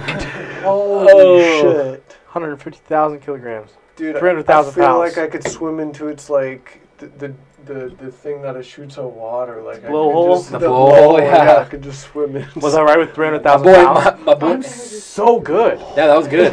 What did I say? Oh, it's 330,000 pounds. Wow. Oh yeah. You talking about the blowhole? Fucking yeah, my boy Nemo. My boy Nemo got on that bitch. Yeah. Shout out, front of the show. Shout out Nemo. Damn, that's wild. Yeah, dude. They're just like alarmingly big. Can you see that picture right to the right where it shows all the different animal sizes? To the right. Like, no, not that one. It's a little leggy. Where you see the dinosaur leg? Yeah, that one. Yep. These are all I assume the biggest animals that ever existed. Damn, look at the T-Rex. It's just so small. Holy that fuck. orca ain't shit. Orcas are pretty fucking massive. Dude, orcas are so badass. Yes. They fuck up sharks. They fuck for fun. They do it for fun. They don't even care, bro. Just they like don't want to eat sharks. It's like a gang of orcas will just fuck up a shark, dude. Bro, they're homies. They're homies. We should make that the photo for this. It's crazy. Like, the orcas are actually pretty intelligent. Yeah, they have strategies. Like, say if there's like an ice sheet and there's a seal on top, they'll all swim together and sink, and they'll put up their tail at the same time and make a wave that will break the ice. Right. To fuck up the seal. God damn. Dude, we're so ignorant to think that we're the most intelligent species on the planet. We had this conversation last time. Hear me out. Whales and dolphins, they can speak, from miles away. Right. Be like, yo, what up, homie? Yeah. Sup, from bitch? like 60 miles away. They had the internet before we did. They had they were on some other shit. They do it, bro. They just don't have fucking thumbs. The reason why we're so advanced and shit is because we got these things. Yeah. You know what I mean? Which is crazy to think. But they have it down pat. You know what I mean? They're perfectly adapted their environment. And so like jump into dolphins. Those things are smart. Dolphins are really smart, dude. They help people like from drowning in like tsunamis and shit. Bro, I've heard that. It's crazy. Cross species compassion is a sign of like intelligence, like a lot of intelligence. And so apparently some sort of the dolphin's brain, the frontal cortex, I believe, is 25% larger than the human brain. And the frontal cortex is responsible for like reasoning and compassion. Right. And that's probably why, you know, they're like, oh, there's this fucking idiot drowning in the water. This motherfucker can't even swim. What the fuck? They got fellas where they can't swim? Huh? What the fuck? Right? Yeah, we'll help them out. It's whatever, bro. Yeah. They think they're doing us a service. They're like, what the fuck's with these fucking advanced apes? What's going on over here? And we're ignorant enough to think we're the smartest fuckers on this. Oh, dude. Get out of here. You gotta save us from drowning, bro. Bro, you were talking about orcas, but I watched this whole documentary on orcas, and I was saying it not that long ago on the podcast. My favorite one was this, like, each group, which I love. I call them a gang. I call them pods. a gang. They're pods, but I like to call them gangs. Just because they look badass coming in. You know what I mean? Right. So they're like these gangs of orcas. They all have their different things. Like the one where you saying like they break the ice, or I like when they fucking jump on the ice and they fucking smack the ice and they send that seal up fucking flying, or they chase it down, they just hit it with its tail until it's knocked out, and then they do whatever with it. Dude, they just kick the shit out of this seal. But my favorite one was where they beach themselves. So they beach themselves, so like they time it right. So as the wave comes onto the beach and the seals are just on the edge of the beach, they time it with the wave, so they come in and the seal doesn't see. So as it comes out of the wave, it grabs the seal and drags it back in. Right, and the wave helps them. Yeah, the wave pulls it back to sea. Yeah, that's crazy. That's crazy. Yeah, it's super crazy, man. That's a different type of smart where you can beach yourself and get back in. Right. Think about the first wave that was like, what if I just kind of jumped up on there and grabbed one? Think about that. You're like, yo, what is Rick doing, bro? He's gonna beach you. You're gonna be stuck up there. Die on that bitch. He's gonna die. What? Yeah. Dude, man. That's my favorite one. That's my favorite one. But yeah, then we, you know, and remember that, what was that one about? It was a movie. It was about an orca, and they're trying to get Free Willy. Yeah. You know what's funny about that? It's listen, just hear me out. I know. So it's talking about a whale in captivity getting out, but it's a whale that's in captivity that's filming the movie. It's a whale in captivity, filming a whale escaping captivity while in captivity. Right. What? That's what I mean, bro. Yeah, I don't know. I get, I don't think there should be marine land. No. Fuck no. I don't think there should be marine land, man. Like I said, bro, I'm almost convinced that they're smarter than us. And they definitely are. Well, you know what's crazy? It's like, I say this, and so when they have whales, orcas, and dolphins in captivity, especially orcas, they'll get like depression fin. Their fin goes down. They'll start to like curl down because they're sad as fuck. They don't have anyone to talk to. You know, they're all miserable, and that's just crazy. You know, like that we keep these super intelligent creatures locked up in cages. Because we just want people to look at them. But you know what it is, man? It's because they're in the wrong environment. Yeah. I think that's kind of like how we are too. You know how like I feel like maybe in the last 50 years mental illness has surged. Never in history has it been like this. Like you can't go. You know, you talk to 5 people, and I guarantee 2 of them are like on SSRIs or depressed, or you know, on anti-anxiety medications. You know, it's just like the orcas. The orcas in SeaWorld, they're not in the right environment to be happy. That's kind of how we are. We are not in the right environment to be happy. You know, like I was watching this thing about like tribes in the Amazon, and when someone who goes to, like an outsider goes to speak to them, they're like, they mention, they'll say like something about like someone ending their own life, and they don't even understand the concept of why someone would do this thing, right? And because these people are living in an environment that we evolved in, and we are so far gone from that. Like, everything is fabricated. We live in concrete jungles. Mm-hmm. You said that last time, yeah. I do, man, and I stick by it. Like it's that honestly, like I feel like I'll be doing my job here. I'll be tattooing for the next couple of years, save up some dough and buy some land in Costa Rica. And I'll it's the ranch idea. The ranch, but in Costa Rica. Yeah. I'll fuck off, like I'll grow my mangoes, like I'll get food from the local farmer market. Right. I don't feel at place like in this environment. Have you ever heard of the rat utopia studies? I have. Population sink. Yeah, it's kind of exactly what you're describing. So I was about to mention how where they this study is where they put a rat or a mouse by itself, and like you'll get depressed, like and they give it options to do unhealthy things, like say just to overeat or take drugs. And by itself, the rat or the mouse will always do the unhealthy thing and either die from it or be extremely unhealthy. And then when you take a rat or a mouse and you put it in an environment where there's things to play and there's other creatures in there, there's the mice, they'll be happy and they'll try out the drugs or the unhealthy things a couple times. They'll be like, whatever, and they'll be happy.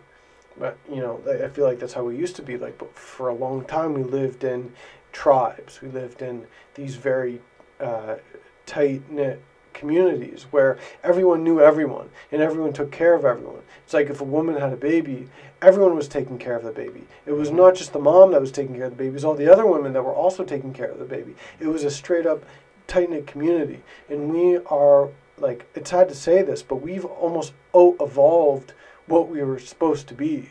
That's what it feels like to me, because like it just seems so odd. We chose convenience over purpose. We did. I think honestly a lot of this came from like the transition. I think agriculture probably started it, and the reason why I think that is because once we were able to sit on a mass amount of like food where we didn't have to like worry, not even worry, just like, part of my weekly activity is to get food. Part of my daily activity is to go get food. Once we had surplus, we started using that surplus and made the concept of exchange or money.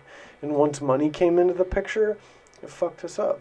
Mm-hmm. Right? And because money equals greed, and once you can hold on to things, once you can hold on to money and procure money and gather it, it leads to greed. It leads to like people owning things, I think the transition from agriculture to currency to...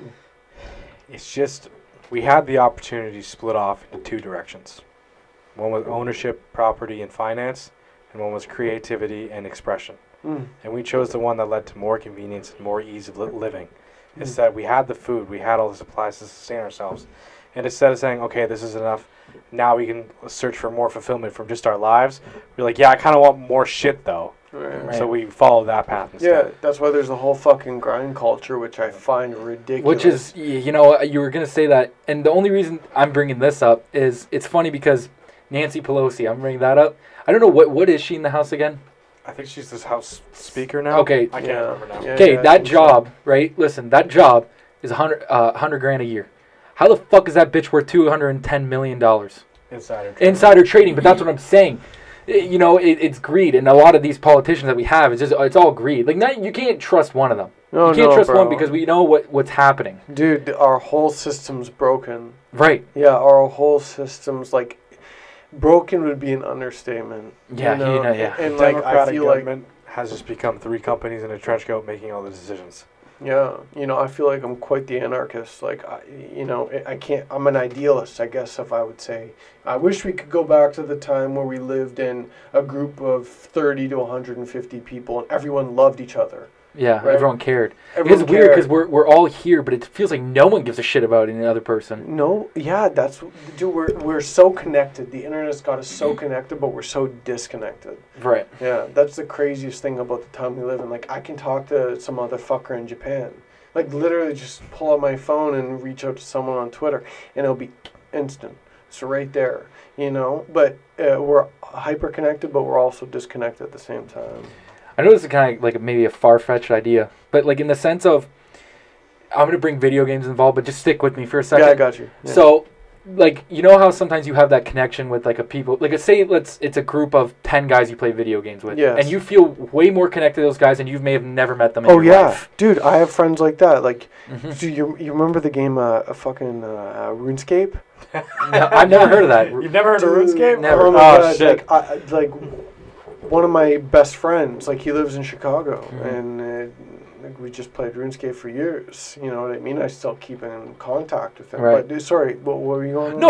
Like, that's pretty much what I was getting at. It's like, it's funny because it's a small group of people that you've literally never met, that you've only talked to online or like in a party. You know what I mean? Yeah. It's funny because, you know, you could get off that game and you wouldn't give a shit about your neighbor next to you. Yeah, it's because you're working for a common goal in that game. Yeah. Right. Right, and that's what tribes and they all did small that. groups, they were all working for the betterment of the whole, you know, not like, yeah. I don't feel like that's possible at a mass scale. Like, you know, that would be socialism, and socialism just doesn't work. Like, they've tried it so many times. We can keep trying, but it just doesn't seem to work out. It doesn't seem to work out, right? So, but if you look if you go to the Amazon, or you go some places in Mexico, or you go someplace in Africa, where there are these tribes, and they got it figured out, and they've been that way for thousands and thousands and thousands of years. And we're so proud of our little democracy. We're like, this has worked for the last 350 years. This is fantastic. But every couple of years, like, democracy's falling apart. Yeah, right. As soon as the party changes, it goes left to right. Yeah. It's like, oh, the world's fucked. It's over.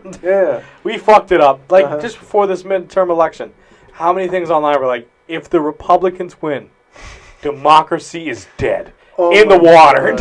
Dude, it hurts my soul to see that. That's what I was saying earlier about the separation that we have. Like, what's the saying? You know, the left and the right, they're the same wings to the same bird. You know, like, the right can't exist without the left. Right. You know, like, you need to have an enemy.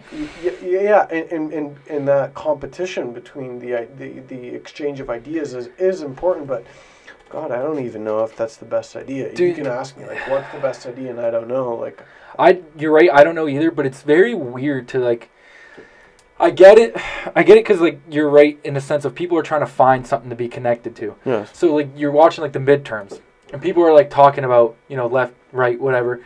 People have really, really, really strong fucking views, man, about whatever. And I've never considered myself anything. Like, I believe in certain things. Like, I don't like censorship. That's just personally my opinion. Yes. I don't like censorship. Yeah. I think you should be able to do things that you want. Yes. And I think you should be able to care for the people that you want to care about. Yeah. Those are just things I personally believe. Right. But, like, there's people that do not have those same views. Not at all, man. And I agree with you. Like, I'm someone who, like, I feel like you should be able to do whatever you want with yourself, as long as you're not hurting other people. Right.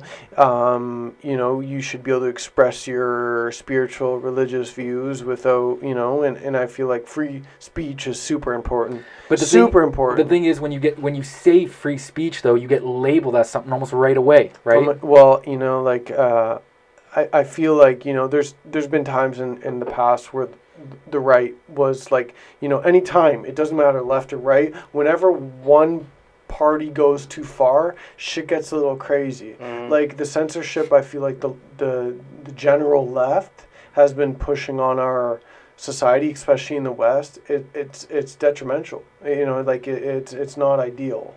So it's crazy to see. And like, I'm not even like someone who's like right leaning. Like, I'm, like I said, like, I'm quite the anarchist. I don't feel like government should exist at all. Like, that's a hot take, but don't say that. Things will go wrong real quick for everybody here. A lot of people rely on the government now, so. All right, man. I mean, politicians are just paid liars, so. Yeah. They constantly fucking do it, man. They're really good at it. Don't worry, just go vote for them anyway. Yeah, they're paid liars, but they gotta be good at it. And that's what most people do. They, you know, they think it's the lesser of two evils. Like, whoever they pick. It's all evil. It's all evil, man. Yeah. And, you know, it's... You're voting for your own system of control, my man. It's not like you're being like, oh, well, you know, this one's a little better. I'm still going to have to live under the same thing. But this guy will like say the right things on TV for me. Yeah, right. It's like, because I feel like even when we were in more tribalistic type of like small communities, there was always that leader, right? And that's still how it is today, where we look up as to the leaders. Like it's why we have celebrity worship, for example, where everyone and their cousin are obsessed with what's going on with these people who we shouldn't. The Kardashians. Oh my God! Like what the fuck? Who gives a shit? Yeah, it's so crazy. They all made money. She made money off doing a sex tape and gets plastic surgery. Who gives a fuck? Yeah, and it's not just that. It goes to the politicians as well. It's like it's like a inner monkey. Yeah. You know what I mean? Like it's like strong monkey. Ooh, that's it. That's how we'll view our beliefs on. We'll follow them. Right. We look for leadership as humans. But unfortunately, at the state it is, it's just not healthy. It was just weird seeing Dr. Oz and a guy who had just had a stroke like a week before, who was reading off a monitor the whole time, have a debate. I'm like, okay, Dr. Oz, you try to sell foot ointment twice a week to like moms at 3 p.m. And then there's this other guy who's like, he's trying his best. You can't knock him. He's doing his best. Yeah. But I don't know what he's saying. There's a trainer. He referred this to training, but I kind of take it into like everything. There's this trainer I follow, and he goes, his name's Mike Van Wyck. I'll shout him out because he's a good trainer, bro. Everyone should go take a look at him, man. He's no bullshit. He gives it to you straight. Like, he doesn't give a fuck if it hurts your feelings. It's like, no, this is it. He's straight to the point. Straight to the point. Yeah, that's how but what he said is, and I don't think I've ever agreed with this even more, he goes, most people in life now want to take their brain out of their skull, put it on the table, and look towards someone and say, tell me everything I have to do. And he goes, that is not a way to live. No. He goes, if you're just looking for someone just to tell you, he goes, you guys shouldn't agree with everything I say. He goes, you should have your own thoughts and ideas. He goes, you guys don't have your own thoughts and ideas anymore. Right, yeah. Right? Because your thoughts and ideas are mostly influenced by, things you see on the internet now. And people take that as like a sleep. Absolute truth, baby. Like, I gotta wear that, and that's what I believe. Do people lack a critical thinking, right? And I think a lot of that has to do with how social media is ran, like Twitter, Instagram. People lack the ability to critically think on their own. And the thing with the political climate that we're in today is like people can't be they can't be center. People aren't allowed to be center nowadays. You have to pick a side. Yeah. Right, and then if the whole thing is if you're silent, you're compliant. Right, that's ridiculous. That's ridiculous, man. Yeah. Like, if I just don't want to have a certain view on this thing because I don't want to think about it and I want to do my own thing, I shouldn't have to be bullied into picking a side, which is no better. No, it's no better. Yeah, and both sides of the political spectrum are responsible for that. Like, oh yeah. Yeah, they both do that, and it's crazy to see.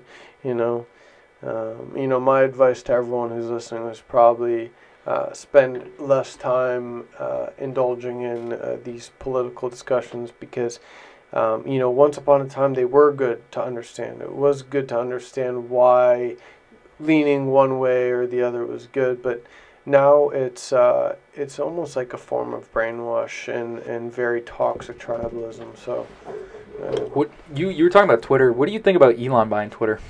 So I don't, other than Instagram for my business, I don't really use many social media sites, but I do use Twitter. And it's, I think it's kind of funny what's going on, especially with all these people who are pretending to be fake accounts, like fake business accounts. Like, I was seeing this thing about insulin. Yeah. So crazy, right? And their stock price just plummeted. Yeah. Yeah, it's so nuts. Like, of course, like, when a business makes a huge change like that, shit like that's going to happen.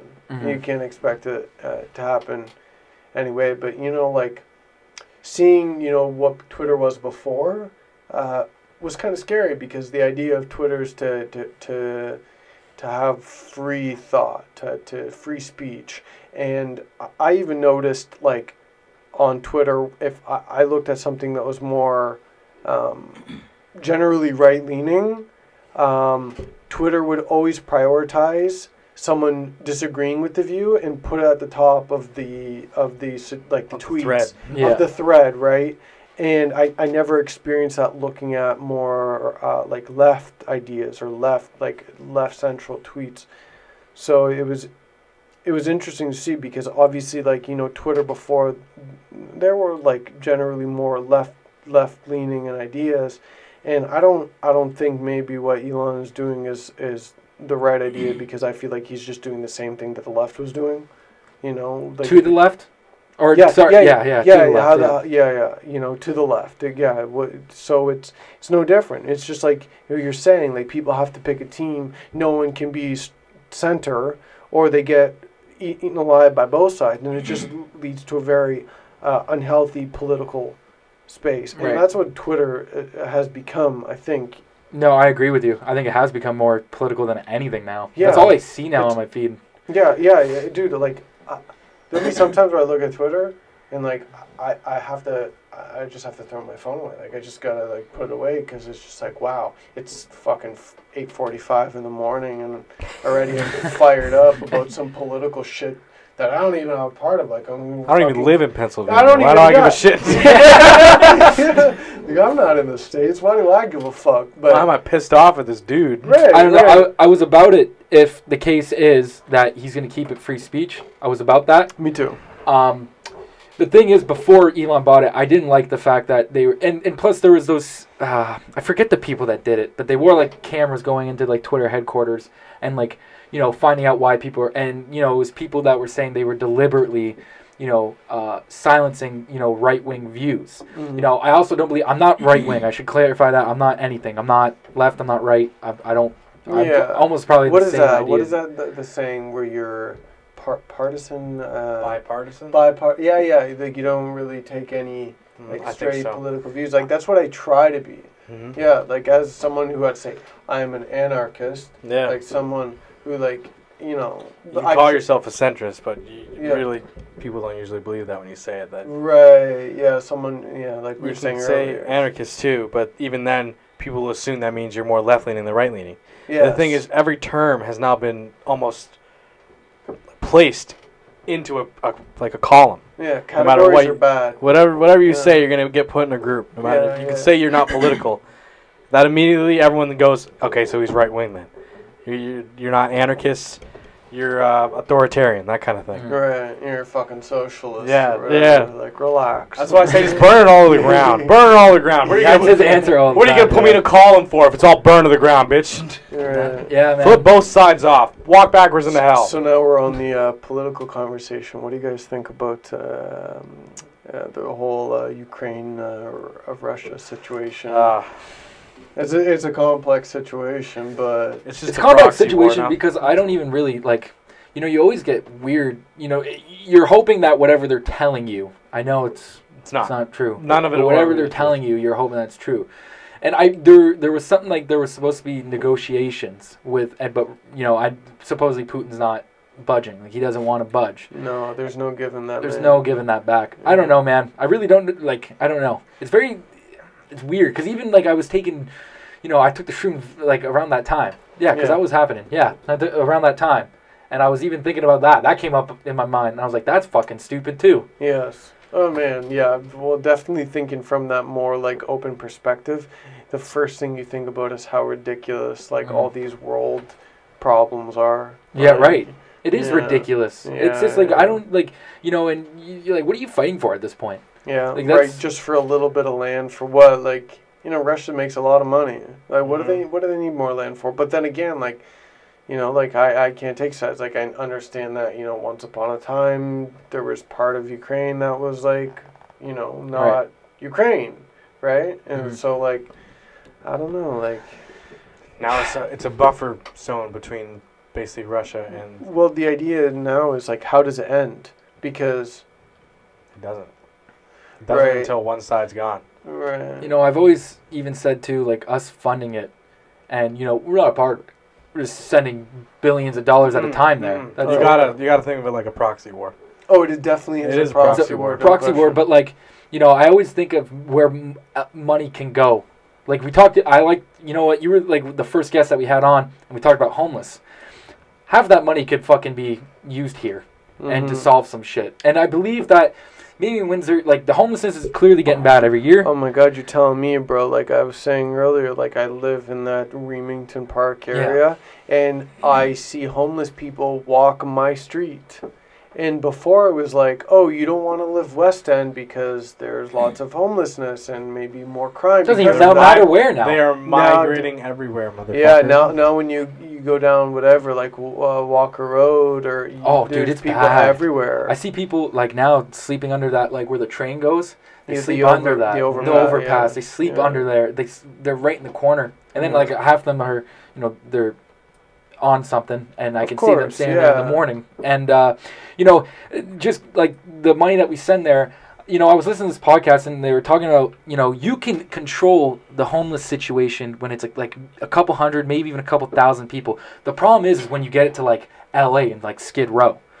Like that is not you can't come back from that. That's fucked. Yeah, it's you know, that's why there's a mass exodus from California and places like that. They're all moving to Texas because what they're seeing, like how you can drive on a road for 20 miles and there are tents, thousands and thousands everywhere, and thousands of tents, and that's some like shit you'd see in a post-apocalyptic movie. Yeah. You know, well, you know, I've had this idea for quite some time that, you know, these places that they have to basically pump water into or like or use reverse osmosis, like these places are going to be the first kind of places where people move out of. Like I think we're quite blessed to live here in Ontario. We're surrounded by the most fresh water that exists. Yeah, we're lucky to be here, but for how long? Right. Until the water wars start. Right, eco-terrorism is going to be a thing that happens in the future. Yeah, we're not. They said about 2030, man. 2030, we're going to be fighting water wars. You ready for that? Nah, dude, I'm going to be living off-grid. You're going to be living off-grid? Yeah, I love that. I love that, land, bro. I have a plan. Yeah? Yeah. You want to explain your plan here? Well, like, you know, like, tattooing gives me the ability to procure funds and save them in a way where the government can't really track them. You know, I'm making cash, which is ideal, and I want to stay off the system. I don't want to be relying on the system. So, you know, it'd be ideal to move somewhere like Costa Rica or even up north if I have to stay in Canada and live mostly off the grid within, you know, 10, 15 years once, you know, maybe I'm in, you know, like my late 30s or my 40s. I don't have trust in our system. I don't think a lot of people do. I think, you know, whether you want to say that's from the pandemic or not.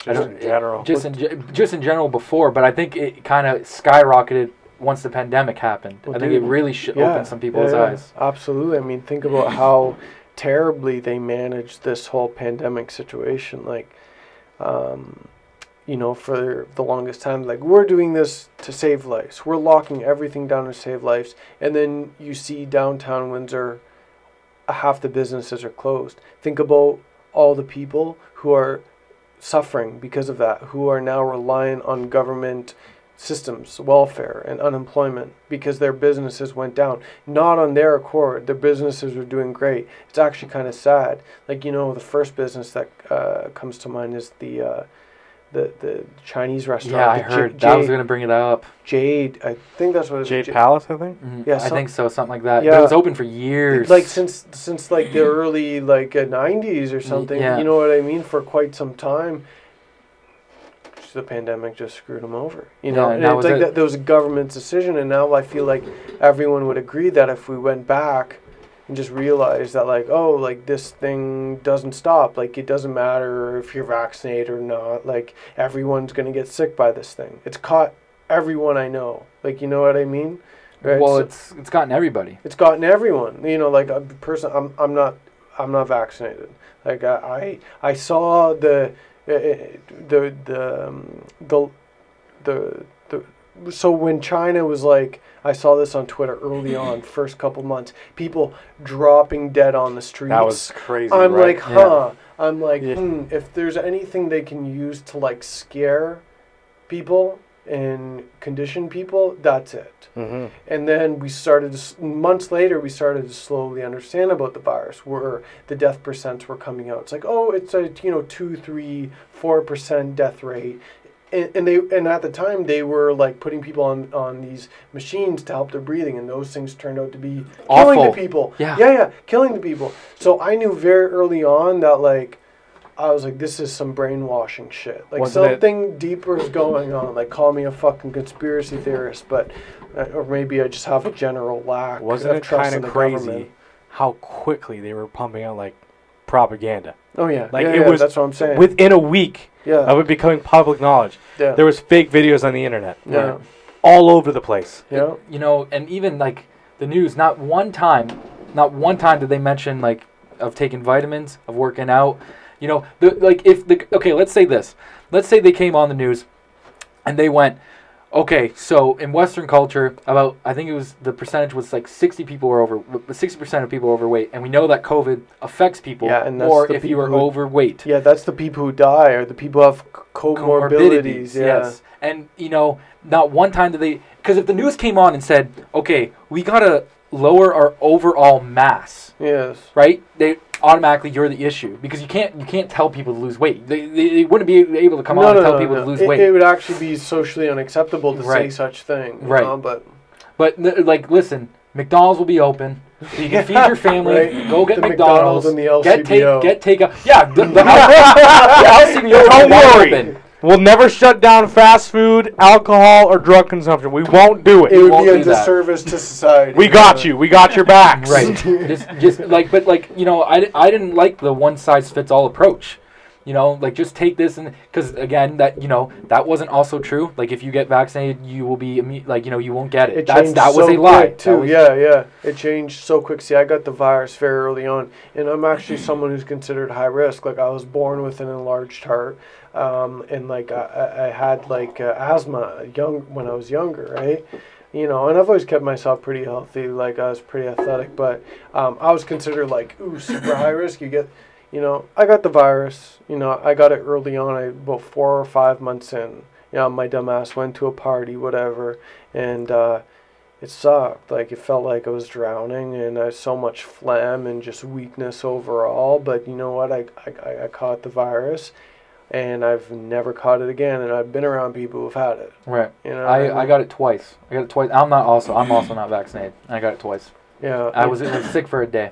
I appreciate your decision to do that, man. Like I don't think it was a bad thing for everyone. I think the whole idea of like taking 3 of these hardly tested vaccines, 3, 4 booster shots is getting crazy. Like if you got one, I get it, because at the time it wasn't clear, but now there's enough information, I think, to see that there is conflicting ideas. Right. And if something's not like all the way like this is what's happened. It's like, I give this example. It's like, you ever meet someone who has a vaccination scar, not from the COVID vaccine, but from like polio?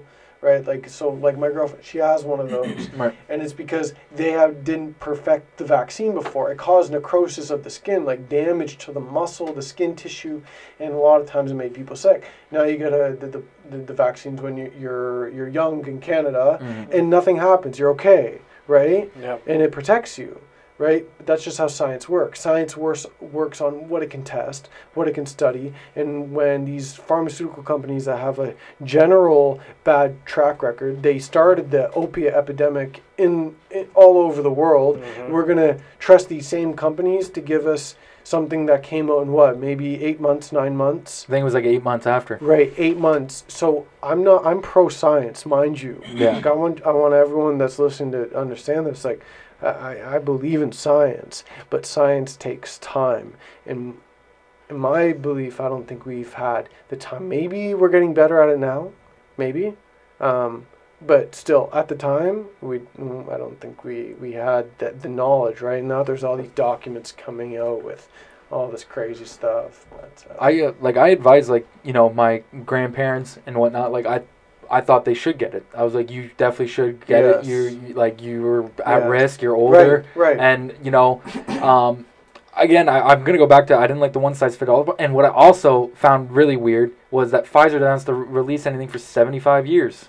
75 years, they don't have to release what they put in it. They tried to hide the data, right? Yeah, you see, I told my stepfather, who's really prone to pneumonia, I told him to get the vaccine. Right. But, like my grandparents, they're, like, relatively good health, like, got those strong European genes. Mm-hmm. I told them not to get it. They didn't get it, and they've been healthy the whole time. They caught the virus. They were okay. But my dad, he got the vaccine, and I'm happy he did. Right? Yeah. Like, I believe it should be your choice. Yeah. I didn't like when they start forcing things. I don't like that. No, and the fact that the result, Canada was damn close to making it mandatory. Mm-hmm. I guarantee you that, which is scary.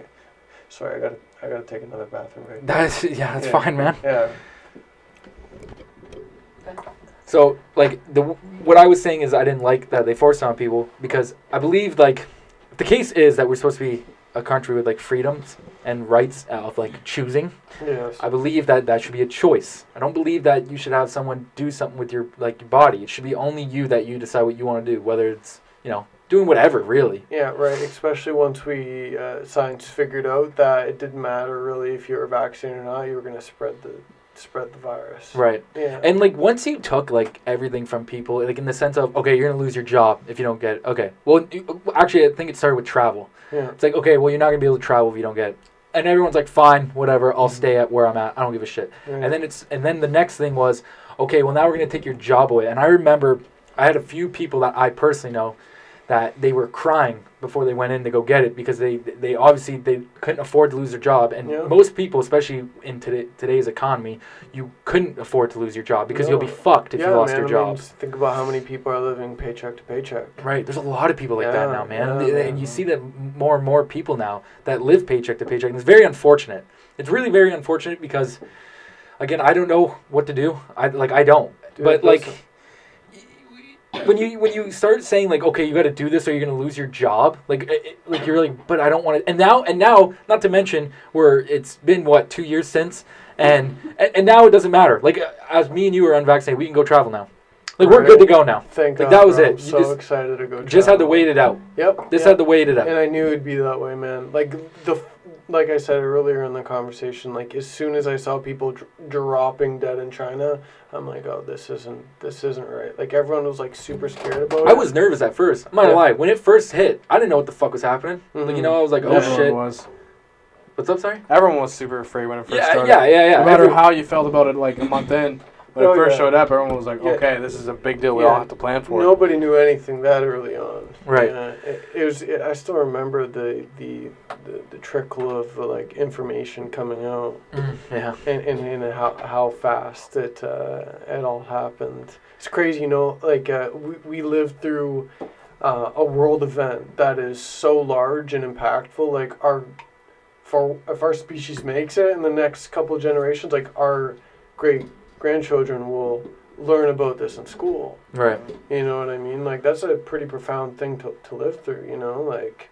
We're still feeling the effects of it now. A lot of people feel like it's past, but it's still happening. Oh, it definitely still is happening. Most of it hasn't really changed. Yeah, I mean, I still, like, I meet a lot of people in my profession, and, some of my clients are, like, small business owners, and they are struggling.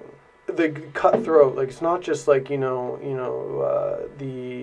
restaurant industry is known to be very cutthroat. Like, the margins are very thin. It's like even like arcades and like small businesses like that, like that are going under. Like, I play Super Smash Bros. Competitively. Like, I go to right. Yeah. I'm actually one of the best in Windsor. No. Oh yeah, okay. All right, good to know. It's a little bit of a brag on Yeah. Well, I've made some money playing this game. Oh shit, you won like tournaments and shit. Yeah. Like in Windsor, the venue that we're at, it's on Ottawa. The venue is easy mode. It's I've heard of that. Yeah. Yeah, pretty cool venue, and they throw tournaments where people would come all the way down from like Ottawa and Toronto, and I've made some money playing. Yeah. But they just shut down, actually. Oh, fuck. Yeah, because of that, they released a statement. They're like, it's no surprise that the last 2 years have been incredibly hard on businesses, like small businesses like this. And it's like, these are people's entire lives. Like, think about all the people who their goal in life, their dream is to make a business, right? To support for their families, to support their life, to be happy. And their lives are just thrown out the window. Like, these people are going to have to go, do something they don't want to do now. Or, like, start from ground zero, and probably with a lot of debt. There was, like, no reassurance for them either. Like, there was nothing. Like, it was just like, okay, now you can try and go back open. Yeah, good luck. Like, most people, like, they didn't even want... I think most people didn't even really want to go out in the sense of they didn't want to go do shit after the pandemic. Like, maybe they wanted to go out to a bar. Yeah. But that's the only places that really... It's thrived. Another place that sells alcohol. So... Of course. It's never one of these businesses now because... Skip the Dishes fucking thrived through the fucking pandemic. Oh, yeah, it's still booming. Oh, yeah, it's actively booming. I'm an active user. Me too. I'm an active user. It's a little bit of a shame, it's such a shame, dog. It's such a shame. I'm like, God damn it. Even Amazon, too. Like, I'm not going out to buy my shit. I go to Amazon. If you were to look at my Amazon purchase history...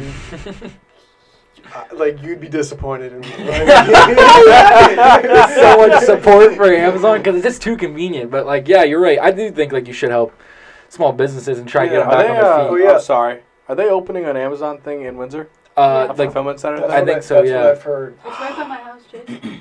Right off Central, right across from the YMCA. I don't like that, man. I don't want us to become an Amazon town. Is it like a relatively large facility? It's a huge plot of land. Yeah, it's gonna be fucking big. Do any of you guys know what how many people are supposed to be working there? Like, what's the idea? Probably about 2,000 people. Anytime they put a plant like that, they like to get about 2,000 people in.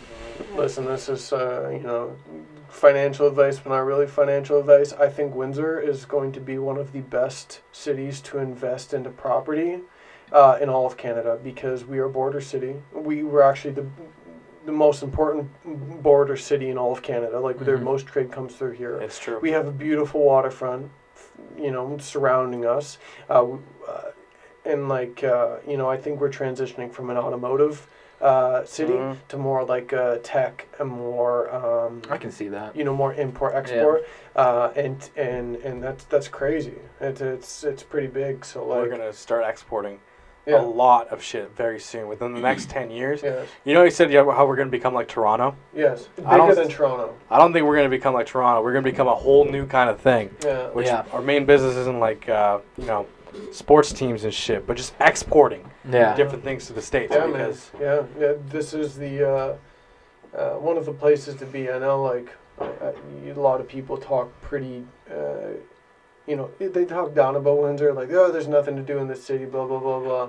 For a long time, there wasn't. Yeah. But it's starting to change. It's growing quick. Even the traffic, you guys notice? Oh my god, dude. It's getting so fucking weird. Dude, I lose my mind. I lose my mind. I'm the worst guy. If me and you were in a car, you probably don't want to be in a car with me because I get very upset at traffic. Same, bro. Where are all these people coming from? I don't know. Where are all these people? They weren't here. They weren't here 3 years ago. Dude, they're moving on from Toronto. I don't like that shit. They can't drive. And that's what I mean. I know. None of them can drive. You're right. They can't drive. I'm going to tell you something. So I watched this person pull out of fucking Tim Hortons. Now, there's a Tim Hortons just before you turn on. The street is called Sydney. So, it's there, and then it's 3 lanes. So it's busy as fuck on Walker. As fuck on Walker. Pulls out. First of all, almost hits the car in the next lane. Over. Almost hits. Turns. So the guy's like, what the fuck?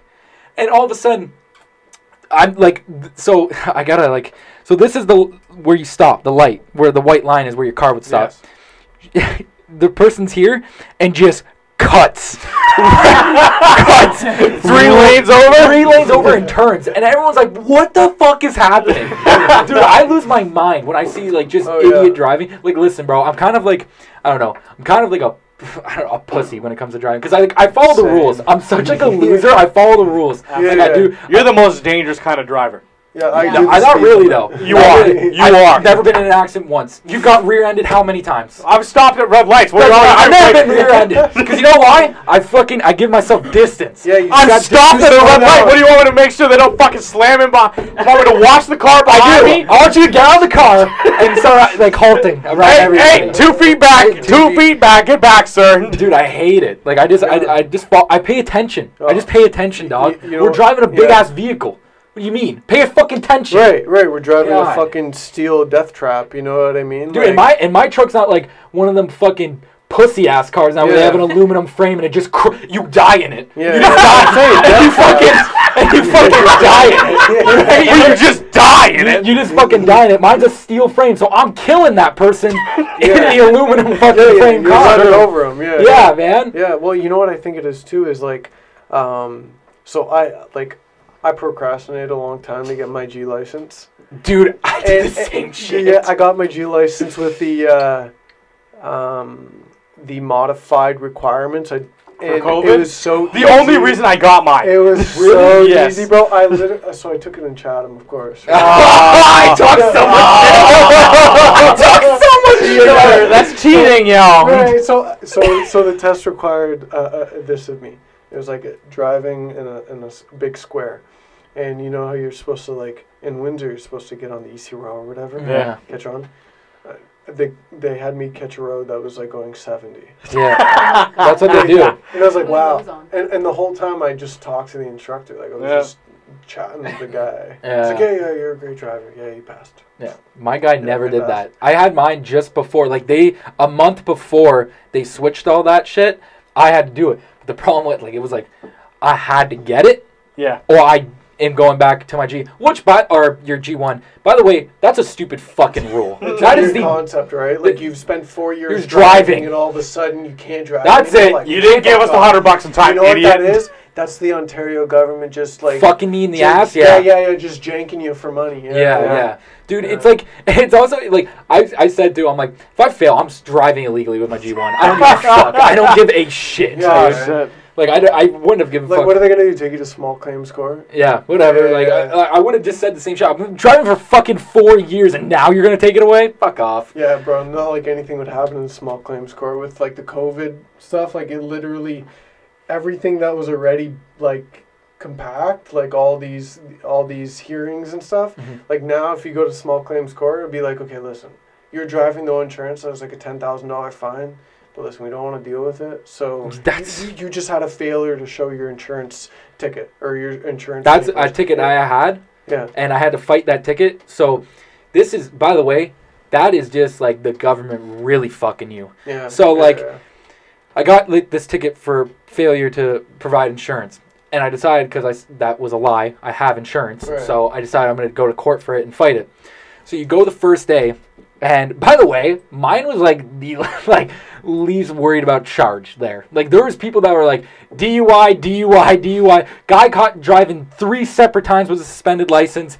DUI stunt driving, and then it was just like me that had like failure to provide insurance. So I go up and I explain to the judge, like, you know, oh, I did have insurance at the time. Mm-hmm. The cop just still wrote me a ticket. Blah blah. And she goes, oh, no. We're not doing this here right now. You got to come back. You got to go see the prosecutor. Then you got to come back to court. Yeah. And I said, for fucking, like, just fucking insurance? Yeah, like, you know what I mean? Yeah. And he I was got like, the paper, bro. And he was like, okay. So the prosecutor goes, okay, you're going to come back in. And you're going to, you know, get a thing from your insurance company saying that the time that you did get pulled over, you did have insurance. Yeah. Did that, go, show it. He just writes withdrawal, like, case. And he goes, so when you come in next time for your next court date, he goes, you're gonna go to the people that, because they always announce, like, if you're pleading guilty, just stand up. He goes, you're gonna go do that because she's gonna pull out your file right away. Yeah. And she's gonna see it says withdrawn, and you can go. Yeah. Go. COVID obviously hit. That didn't happen. So then they just send me an email, and they're like, we're gonna call you at 3 p.m. at this time. They call me at 3 p.m. at the date. Call me, and they're like, Mr. Graham, court case, blah blah, whatever the fuck it is.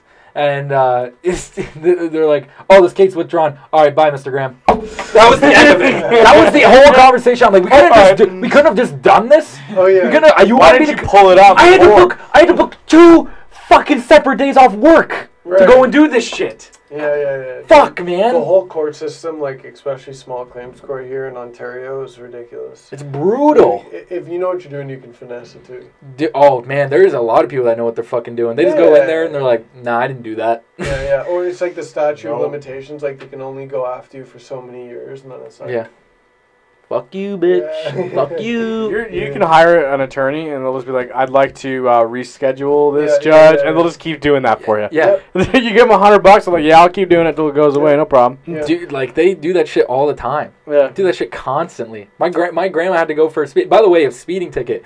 If you just if the cop just says you were speeding and he didn't have you on the speedometer or whatever, like the gun, every time you can just be like, "What'd you get me at?" And they'll be like, "I didn't get you at the gun. I just knew that you were driving fast." You'll win that case every time because they have no evidence of you actually speeding. They just said he drove fast, which is that motherfucker flying. The thing is it just makes money for the people who are in the court process. The reason why it's just like it's a reason for these people to actually be there. Yes, yeah, exactly, right. You know, you're not sitting here for no reason. We're paying them. Well, there's a lot of jobs like that, and all over the place. But like it's like, I've worked a few jobs where it's like, fuck, I could get everything done in 2 hours, but for some reason they're going to make me sit here for 8. Yeah, dude. Mm-hmm. That's like a lot of places. They're like adamant on you staying the 8 hours of working, which makes no sense if there's no work. Yeah, that's why I got out of the 9 to 5. I did it too many times, I wasn't a bad worker either. And that's the thing, I was a good worker and I tried my hand at so many different things, but after a while I'm just like, there's no reason for me to be doing this, wasting my time like this. I won't do it anymore. I had to value my energy more, I value myself more, and that's why I appreciate so much what you guys are doing here. Not that to say you do everything to procure energy to make money, but I feel like whenever you do something on a passion, eventually energy will come as a result of that. And that's what money is. It's just the highest form of energy, right? I'm pretty sure I said this last time. You can try to throw a spear in the water at a fish, or you can use a fishing rod, or even better, you can set up some rocks in the water, wait for the tide to go down, and then you have fucking 40 fish in the water. Or you can just use a $20 bill and get a whole fucking box of tilapia. You know what I mean? Money is our highest form of energy in this world we live in. So, it was a process of me realizing how, or my value at least, and what I need to do to be truly happy. Mm-hmm. Yeah. And what about let's talk about your tattooing before we end this. Sure. So obviously, I follow you. Yeah. I've seen your work, and it seems like you're booming now, man. Tell me what it's been now since the last time you've been on to now. Man, you know what? It's quite the crazy experience. It's a job where you never stop learning, which is super cool, and it's the crazy thing about it is that it's much more than just doing I feel like maybe some people on the outside view it as it's like, oh, you're just drawing on someone's skin, but it's a lot different than that. It's like you're holding a machine that's vibrating, it's shaking, and you have to counteract that shaking with your hand, and you're drawing on a canvas that isn't flat. Not only is it not flat, you also have to know how much pressure to use on the skin. And it's been a cool little process figuring out all the things. Now I know if I'm pulling a line on someone's skin, I know if the ink has been saturated enough to make a solid line. I don't even have to look. I can feel it through my machine. I can feel how the skin saturates skin. If I'm pulling a line, it's almost like I don't even have to look at it, because sometimes the ink will just go all over and you can't really see the line. I will know if the line was fully saturated or not. So it's the machine is becoming an extension of my body. God, that would seem stressful to me. As soon as I see ink all over the place, I'd be like, fuck. The craziest thing is when you have a stencil on, and everyone's skin's different. That's another pretty crazy part about the art that I don't think maybe a lot of people think about, is that everyone's skin's different. You can tell if someone's hydrated, you can tell if someone's healthy. You know, you can tell if someone lost a lot of weight or gained a lot of weight. And the first, 15 minutes or so of tattooing someone, it's just figuring out how to draw on the canvas. Mm-hmm. Yeah, it's been a very fulfilling, and I feel with the future that I want, it's a job or a profession that I can take anywhere. Right. Yeah. So if I want to move to South America, I can do that there. If I want to move to wherever, Would you ever try the?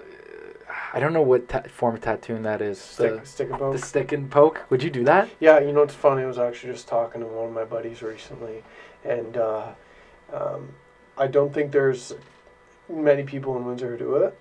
The stick poke? Yeah, I don't know of anyone. Right, but there is a market for it, right? Because the one thing I've definitely noticed, it's pain therapy for people.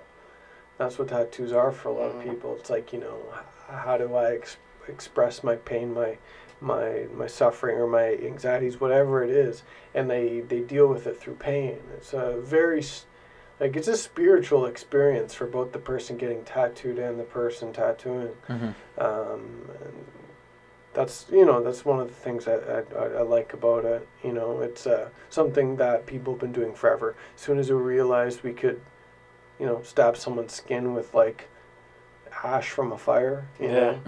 we've been doing it. There's people who their bodies have been mummified. They're 5,000 years old and they've got ink on their skin. Got a sweet cat tattooed on the thigh.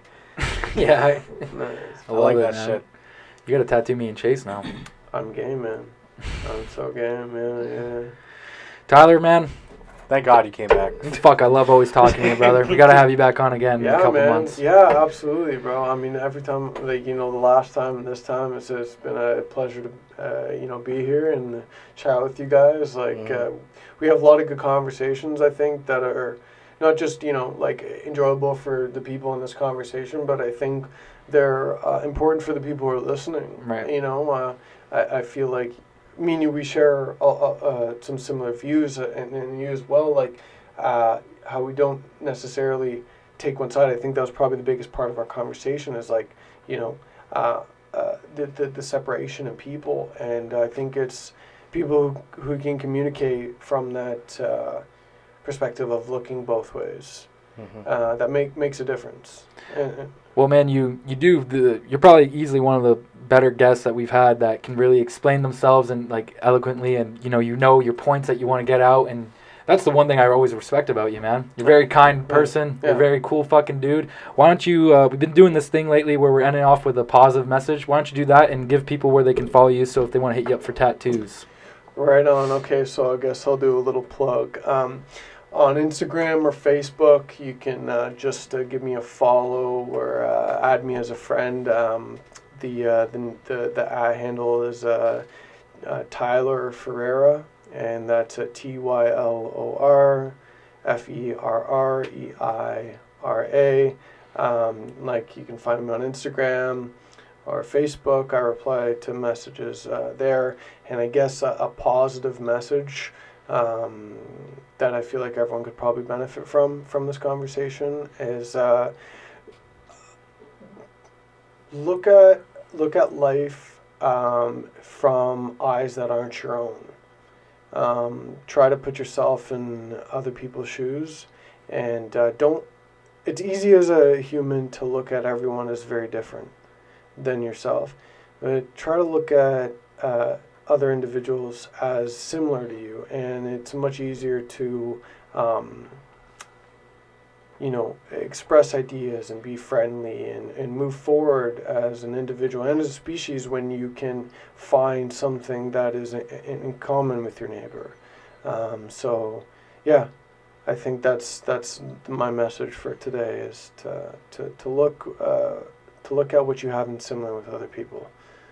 That was beautiful, dog. That was really good. Let's go watch some people kick the shit out of each other. All right, goodbye, everyone. Have a good night, everyone. Adios.